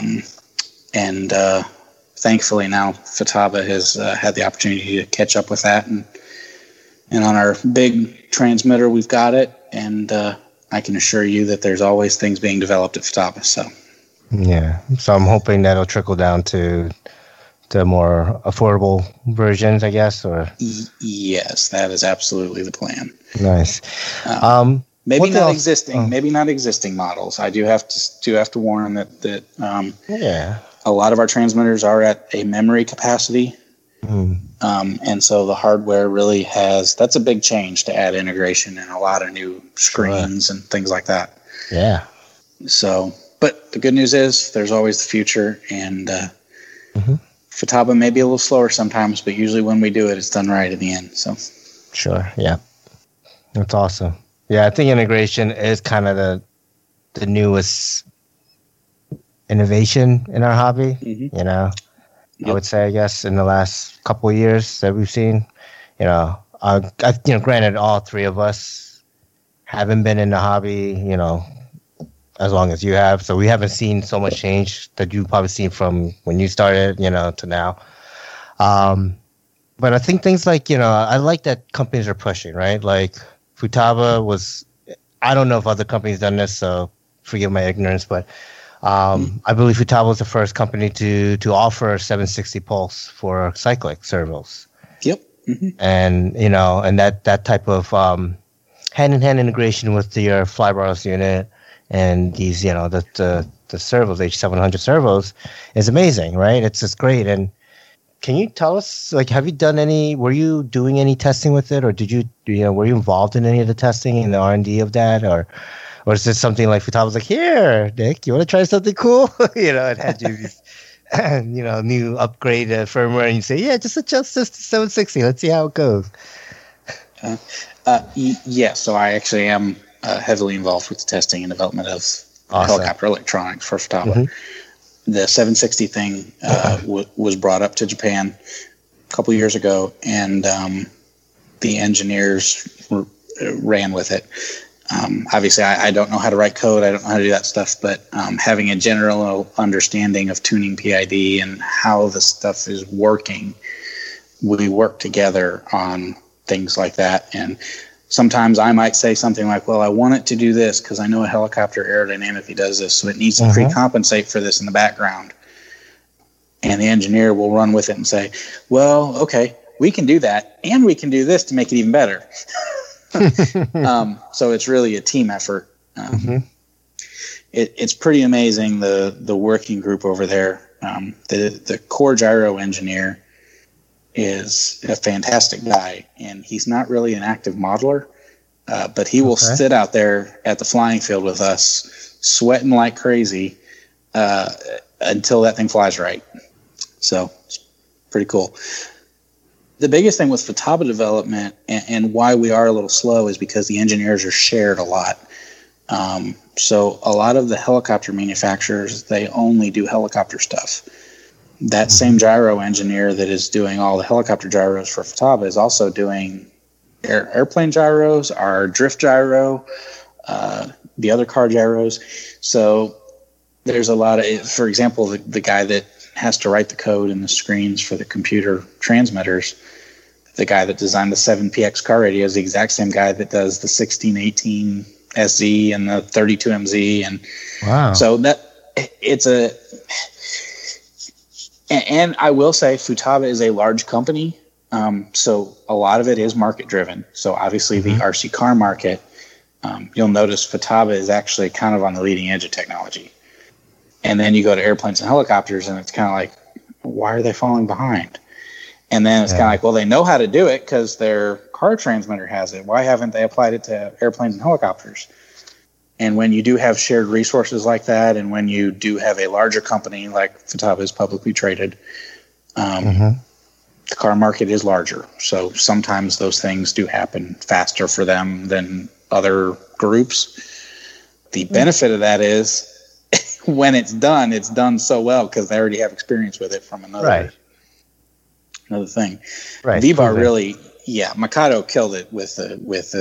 I mean, I don't think Futaba had even thought of that when they released the V Control originally. Mm-hmm. That's 100% original. But actually, our RC car radio shortly after had that in it. Our drift gyro now is completely wireless. You can change every setting on the ESC and the drift gyro through the 7PX. Nice. Completely wirelessly. So, and that did happen before the helicopter one, simply because that market, the numbers for RC cars are so huge that right. It kind of has to buy that attention. But most Futaba loyalists do know that it does trickle down and it does go to the different groups. And as long as you're patient when you get it, then it's pretty awesome. So cool. Awesome. Yep. But to answer your first question, yeah, there's a lot of development. We test a lot of gyros, and I go out in the backyard and adjust things. And 3D mode and the 760 are all defaults that I developed with the engineer. And then F3C mode is a mode that they actually use in Japan. It works for their market and tuning system. I actually use 3D mode, and all the Americans use 3D mode for F3C too, but most Europeans as well. But really? And then the Japanese test pilot decides the F3C default settings. Okay. Oh, cool. So I know you said that you have a great team at Futaba USA. I'm curious, like, how big is that company now? Like, how much has it grown since, the conception from, when basically, when Futaba kind of came to you and said, hey, we got an idea for you. Mm-hmm. The RC division has grown a lot. In general, the company in the United States is quite large. I believe we have about 200 employees, nice. And it is owned by Futaba Japan. It's Futaba Corporation of America. Our sales and stuff are influenced included in, the shareholders and everything like that in Japan. Right. But we have lots of different divisions. So they sell like OLED displays for automotive. Here in Huntsville, most of it is actually contract manufacturing. So it's PCB assembly, and I can't remember now. I think it's 5 or 7 SMT lines down here in Huntsville, which is pretty much purely automotive, and other little projects. They do a lot of different contract manufacturing stuff. And then the RC group, it was actually just me for hobby. So for 3 years, all I did was sit in an office kind of by myself, and at 1 o'clock I went out and started flying. Nice. And I just kind of coexisted with all the other divisions. We all got to be friends and went and had lunch stuff, but I was off kind of just reporting to Futaba Japan for all hobby stuff. My title was Research and Development Technical Specialist for the United States or something like that. Where basically I helped develop products for the United States, and I sent them, hey, this is a trend here, we need this, that kind of thing. Then in 2018, when Hobbico went bankrupt, I was tasked with, okay, what are we going to do? We're going to choose another third-party distributor, or are we going to do it ourselves? And it turned out that doing it ourselves was honestly the safest option. So we went with that, and Julie, our HR manager, is a fantastic lady. She's incredibly intelligent. She's got her master's degree and all sorts of stuff. And she kind of walked me through. She said, okay, this is the template. This is how you make organizational charts. This is how you make job descriptions. This is what you need to present to what this position is needed for. And she held my hand through, I put the information in because obviously no one else there was hobby, so they didn't actually know what a service tech did. They didn't actually know what a technical support specialist would do for hobby. They didn't know what the marketing person needed to do. And we went through and made all the positions and started it. And we started with, I think, we started with one. I had initially hired one tech, and then myself. And then we quickly hired a customer service person because we were so bombarded with stuff. It was impossible to even keep up.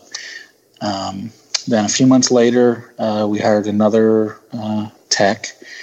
And so now we actually have 2 techs, 1 customer service person, And then we now also have a Japanese expatriate that has come over to help with some of the sales side and kind of teach me the accounting and cool. That kind of thing. And then we have 2 full-time shipping people now as well, just for Hobby Radio Control. A lot of our sales are still to dealers, so it's a lot of big shipments. But you can, of course, order off of FutabaUSA.com. But that's kind of where we're at now. We're up to 7 employees in the Hobby Radio Control that are 100% Hobby Radio Control. Right. Oh, awesome.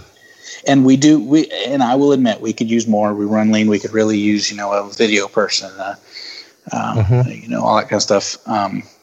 But if you can survive and you can run lean, that's a good thing. Everybody pulls their, we all wear multiple hats. If Mary Jo's our customer service lady, she is amazing. I have no idea how, but she knows how to strike up a conversation with anybody. And she, if she's out, we can all pick up the slack. If I'm out, everyone else picks up the slack. But we definitely have room to grow. COVID, believe it or not, it's amazing to see how many people have gone out and started flying and driving cars again. Right. So have you seen a rise in business itself? Absolutely. And it's the awesomest thing in the world because there's people out there that you haven't heard from years. They're like, hey, I've been working from home and I kept staring at this old helicopter that's sitting in my corner. I want to get out and fly it again. And yeah, it's been great. They go out there and, my theory is go out and just use what you have. See if you like it still, Sure, right. But then it seems like 2 weeks later they go, holy crap, I want the newest and greatest. And they get on and we've sold out of basically everything we have 2 or 3 times during COVID and had to completely reorder the factory. We're expediting everything by air to get it. Wow. Yeah.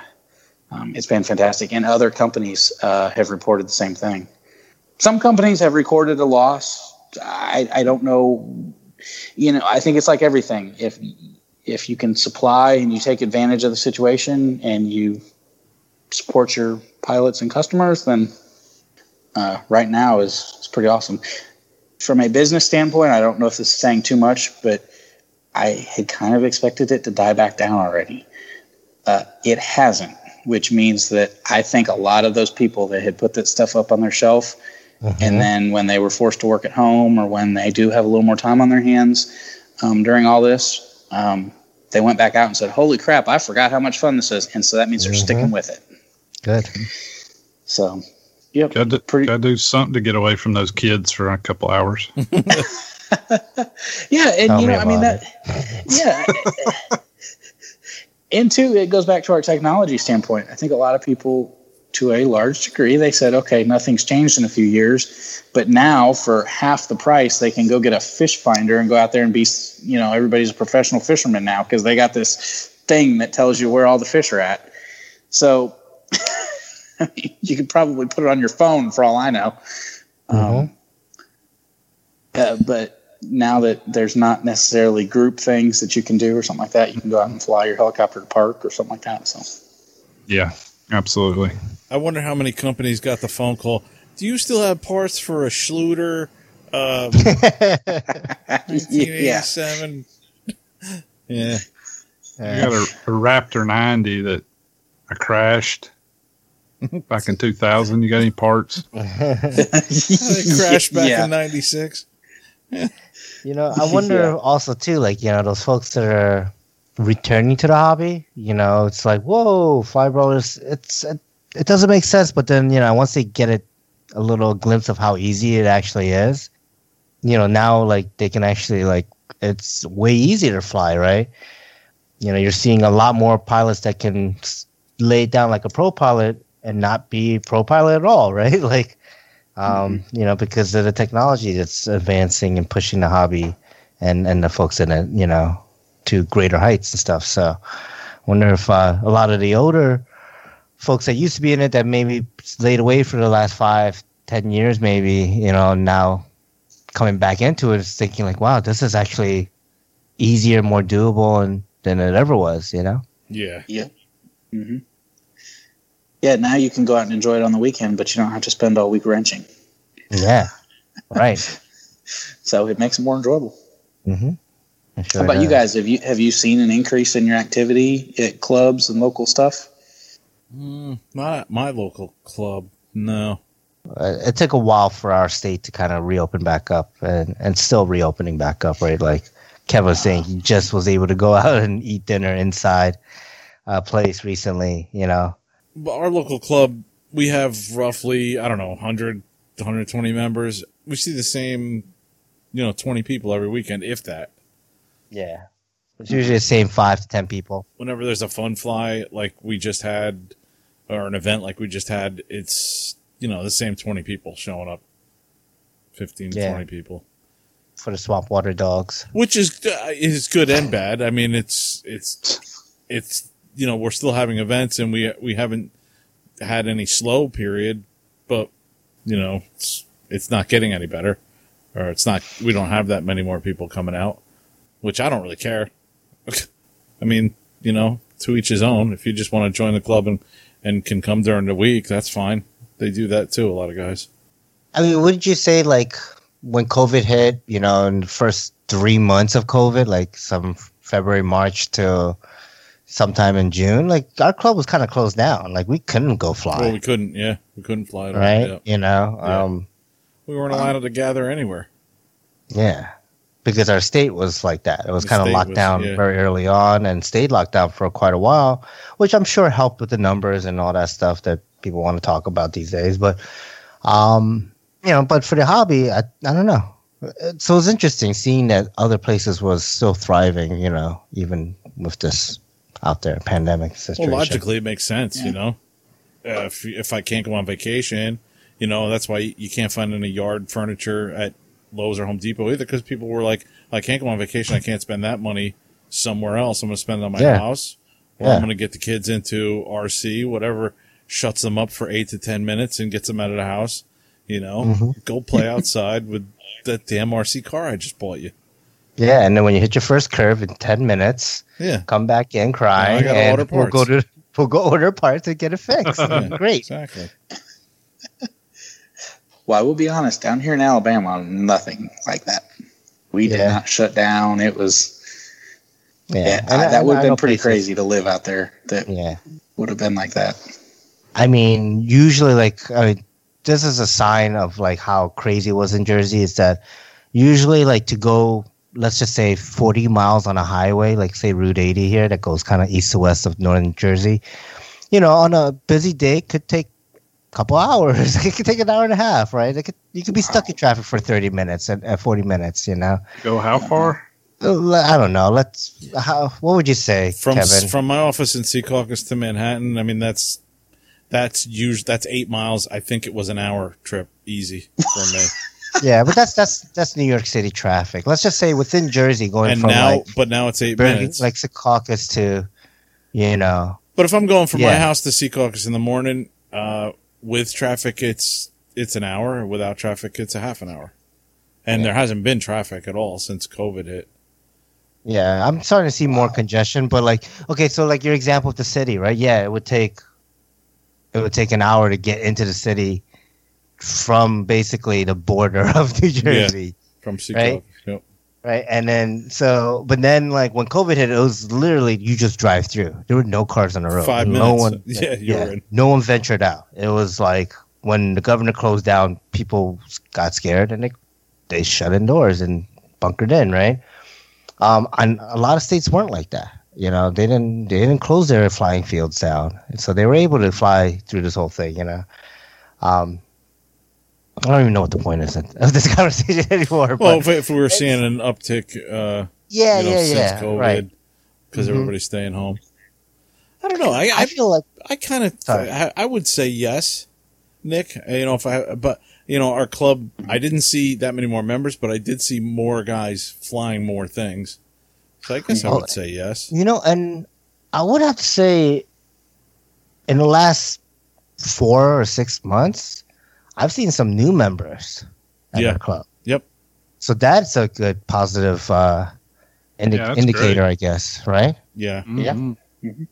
So yeah, and a couple of heli flyers, couple of airplane flyers, couple of older folks, Yeah. all kind of coming back into the hobby and joining up. I think that's great. We had a kid and his mom come out and hang out for about an hour at the field this weekend too.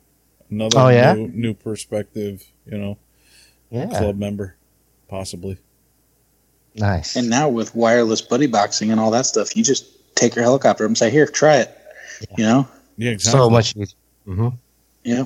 And a lot of the guys we find that have flown planes and want to try helicopters have dabbled in the multi-rotor, so they know the upright orientation slightly. They're not just completely green. And they actually do pretty good. They with the first couple flights. Yeah. Yeah, no, for sure. Cool. All right. Do we have more questions for Nick, or should we move it on to this next thing we have here? We can move it on. So we're going to be doing a collaboration with Nick Maxwell, and we're going to do a giveaway. Nice. Yeah. So what we're going to do is, at least our idea is that we want our listeners to fill out this very short survey. And by very short, I'm going to state it's going to be very short, because who wants to fill out long surveys? And you'll be entered for a set of Revo 715mm blades, main blades. We're going to give a 2-week open window for this, so that way, just for folks that will maybe don't listen to the episode the week that it gets released, maybe, listen to it a little later. This episode will be released on Friday 11th, September 11th here. So I say we'll make the announcement September 25th. When we record, we'll gather all the information. So I guess we have to set expectations. Our window of recording is Tuesday, and we edit and release on Friday. So we're going to have to close by 7 p.m. Eastern time on Tuesday. Yes, 7 p.m. Eastern time on September 22nd. So it's going to be open again. We're going to open it from Friday, September 11th to Tuesday, 7 p.m. Eastern on September 22nd. And what we'll do is we're going to gather all the entries from this short survey, and and then we're going to basically do a random drawing. We'll add, we'll basically add everyone's name into a randomizer, and we'll get the computer to pick out a name for us. So it has nothing to do with me. You can definitely yell at Kevin. I'm going to yell at anyways. Or Andy, because it's not our fault. It's Kevin's fault. I mean, it's the computer's fault. How nice have you been to your computer lately? That'll be what makes a difference. So where's the survey? The survey is on, here's the URL for it, so I'll repeat it twice, and please listen. Get your pens and papers ready, or your keyboards, or your digital phone thingies in your hand. But it's tinyurl.com, so tinyurl.com/NMP freefall. So Nick Maxwell product freefall. Okay, so NMP freefall. So again, it's tinyurl.com/NMP freefall. Go to that link. It'll be posted on our Facebook page. I'll even post it on our webpage. Oh man, now I'm on the hook to update our webpage. Oh I haven't boy, now in you like did a it. year and a half. But yeah, I'll even get it on our webpage, right? I'll get it on our webpage, so that way, for those folks that don't want to write this down, which is tinyurl.com NMP freefall, you can go to our webpage and you'll see a little ad there. You can click on that to fill out the survey. Also, So put again- in our show link stock. Yeah, we'll have it in our show link stock too, and basically everywhere we can post this, we'll have it posted. And this is for a set of Nick Maxwell blades, Revo blades, that are Yes. 715, we should say. Yes, 715 millimeters for your 700 size Hollies. Sorry, T-Rex 700X folks. You're gonna want to. Yeah, so you're gonna want to fill in the survey. It's gonna take you less than a couple minutes, in my opinion, and we'll make it easy. Also, I'll put this URL in the show description.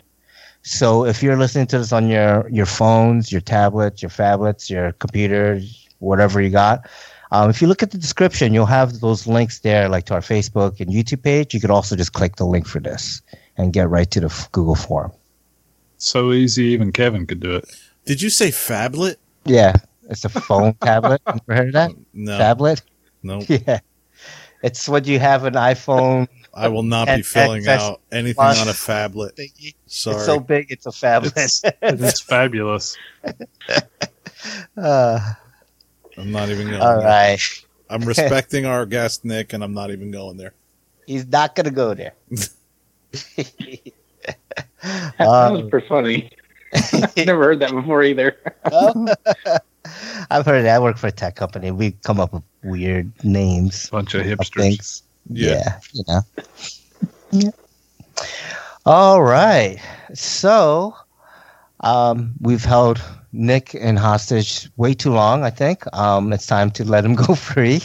Yeah. Big thank you to Nick Yes. for providing these blades for the giveaway, too. Oh.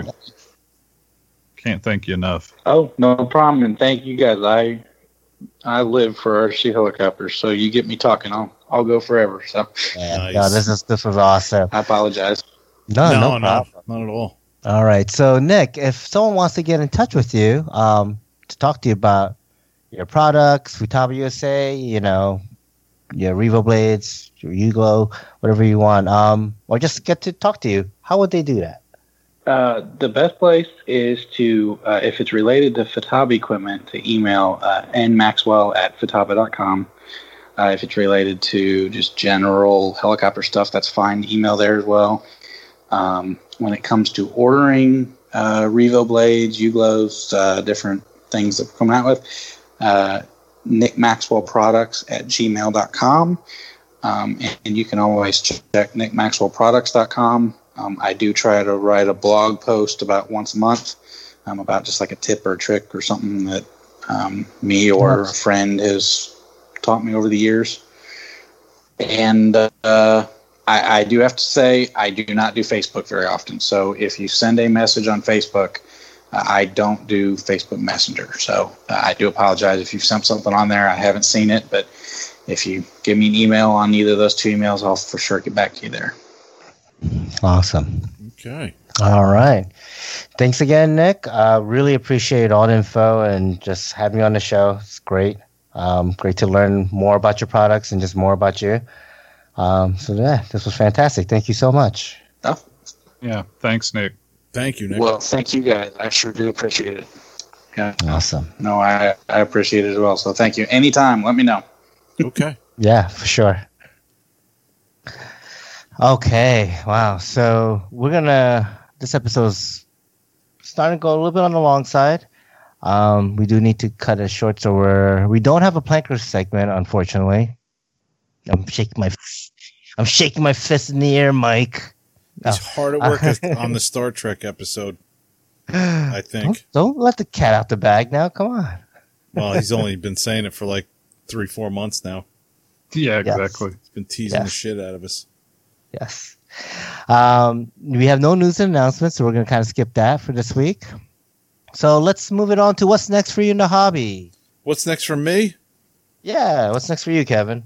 South Jersey. Heli's gone wild, bitches, is what I wrote. Nice. Sweet. Awesome. You know what I'm going to do? What are you doing? I'll go next. South Jersey, heli gone wild, bitches, but with no helicopters and no bitches. Oh, Because I don't got my helicopters anymore. They're down in Virginia and I'm in New Jersey, so woohoo! But yeah, I do want to stop by at least, if yeah. So that should be cool. Cool. What about you, Andy? South Jersey heli's gone What? wild, but no Jersey, no helis, and lots of bitching. Oh, man. I wish you could come up for it. Yeah, that would be cool. Yeah. Once you get over your COVID bitching, then maybe you come up. Maybe next year. Yeah. I was actually talking to Rob, and Rob's like, well, we still doing free fall at New Jersey? And I'm like, I don't know. If you do in Virginia, I'm sure we can get more people, and we can also get the other two fuckers from Tennessee to come up. Yeah. Hey, It'd be centrally located to all of us. Yeah, Yeah. I'd be down for Possibly. that. What I'm thinking. Yeah. How far is that for you, Andy? What'd you say? 6 hours? It's 6 hours south of me from here, but yeah, so it's an hour Oh, south of Fredericksburg. Your address from me, I think, is like right at 6 hours. Yeah, I think it's right at 6. Oh, okay. And Because then, it was 12 to South Jersey, right? No, it's about 10 something. Okay. Yeah, so you might be even closer. so it might Andy's be, probably like 7 hours to Fredericksburg. No, I'm 6. 6 Oh, hours. Yeah, so you're 5 to me. I'm an hour south of Fredericksburg. Oh, I'm okay. close but to- I'm in South you're- Virginia You're a little area. more east, so Google I am. says it's 6 hours. It's probably 5.5. Yeah. Oh, Yeah, that that is- makes sense. That is central then. Nice. Yeah. It'll be like 5.5, 6 hours either way. We're gonna invade Fredericksburg. You got a And I have bedroom to. for me, Steve? I thought you had the camper. Just a bed? Sure. I do. I'm just teasing you. We got a bed. I'm actually going to build a Murphy bed in the office so that if I have someone staying over, Oh, nice. I could just swing down the Murphy bed. We got to build the Andy bed, not a Murphy I wanna- bed. Yeah. Well, It's like a Murphy bed, but it's 6 inches longer. There you go. okay. All right. So, George, what are you going to be up to next? Oh, shit. We'll go down to Fredericksburg. We'll invade Fredericksburg for a fun fly, and all I'm going to do is fly at night. The hell with you? Well, you've already flown at night, All I'm so gonna now do you is- know I you can can fly fly at at night. Yeah, that's true. All right, cool. night. Yeah. I'm set. All right. All right, so we're going to cut the episode a little short today. I don't think we're going to do a wrap-up or outro, or should we just do the outro? Let's do it. We got to do a listener pipeline because we got. Do we? That's time sensitive. Okay. Oh, do we? Yeah. All right. All right, so then we'll do listener pipeline, There's and then only we'll skip one, the rest. Actually. Okay. Hey, free fall guys, Cian here. Just figure I'd give a nice little reminder about Rotors on the River 2020, September 18th through the 20th. It's being put on by the Midwest Heli Boys. It's a great group of guys in Council Bluffs, Iowa. If you find yourself close to that tri-state area, if it's a couple hours drive just to get there, just go there and check it out. Great group of guys again, and definitely some good flying. The landing fee is $20. It's all 3 days worth of fun. Definitely check it out. There is also going to be some night flying. So yeah, just figure I put the word out there. We'll see y'all later. All right. Thanks, Ian. I looked it up just so I could repeat it. Rotors on the River, September 18th through the 20th. $20 landing fee. Looks like they're going to have a 50-50 raffle and a Saturday evening pilots dinner. Council Bluffs, Iowa. So go check it out if you're in the area. I'm going to give them a little shout out. Yeah. Awesome. Tell them Andy sent you. Yes. Tell them Ian sent you. They'll charge you an extra $5. Tell them Ian sent you. Don't rope me into this craziness. I don't know what's going on out there in Iowa. Mm-hmm. Never been to Iowa. Mm-hmm. Mm-hmm. All right. Is this show going to end? Yeah. It's over. Done. Yeah. So at this point, we're going to skip the wrap-up, skip the outro. Just want to give a huge thanks again to Nick for coming out on the show here and informing us of all this awesome stuff here. Yeah, and being such a great dude to offer up a set of blades for us to give away. Yeah. it was That is fantastic, awesome. man. And we want to hear how you know, what your experience is with the blades when you get them. Yes. Yes. We would Definitely. love to hear what your thoughts are of the blade, for sure. So on that note, free our skies, and we'll see you next time. Thanks, See ya. everyone. Bye. Bye.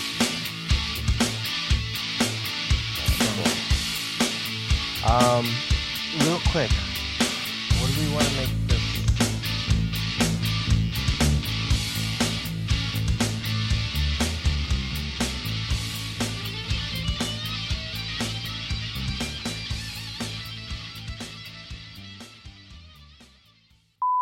these questions real quick. Like,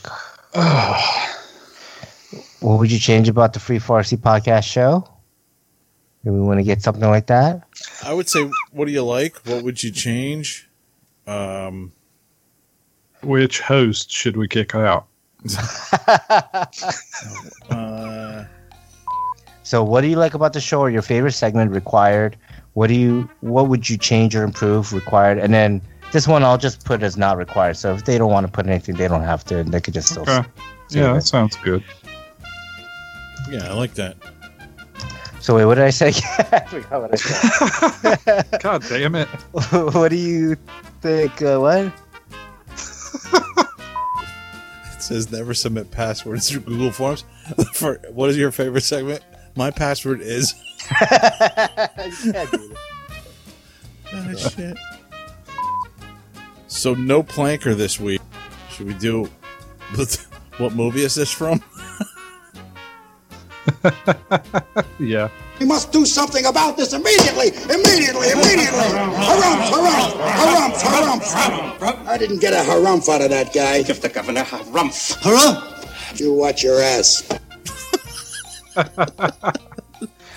Well, it's a Mel Brooks, but I forgot which one. We have a clip from last time we had Shaggy on the show.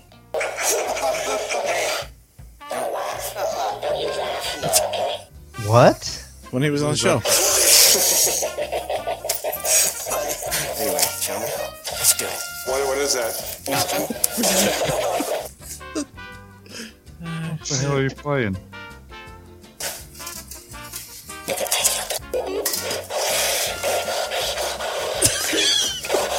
Forget it. Let's do the show. It sounds like Police Academy. No, it's.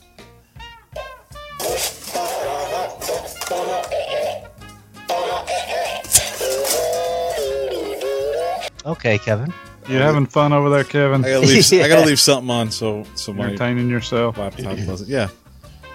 Well, what do you think I do for the 200 hours between shows, man? I just sit here at my computer playing different things, waiting for you guys to get on Skype again. Oh my gosh.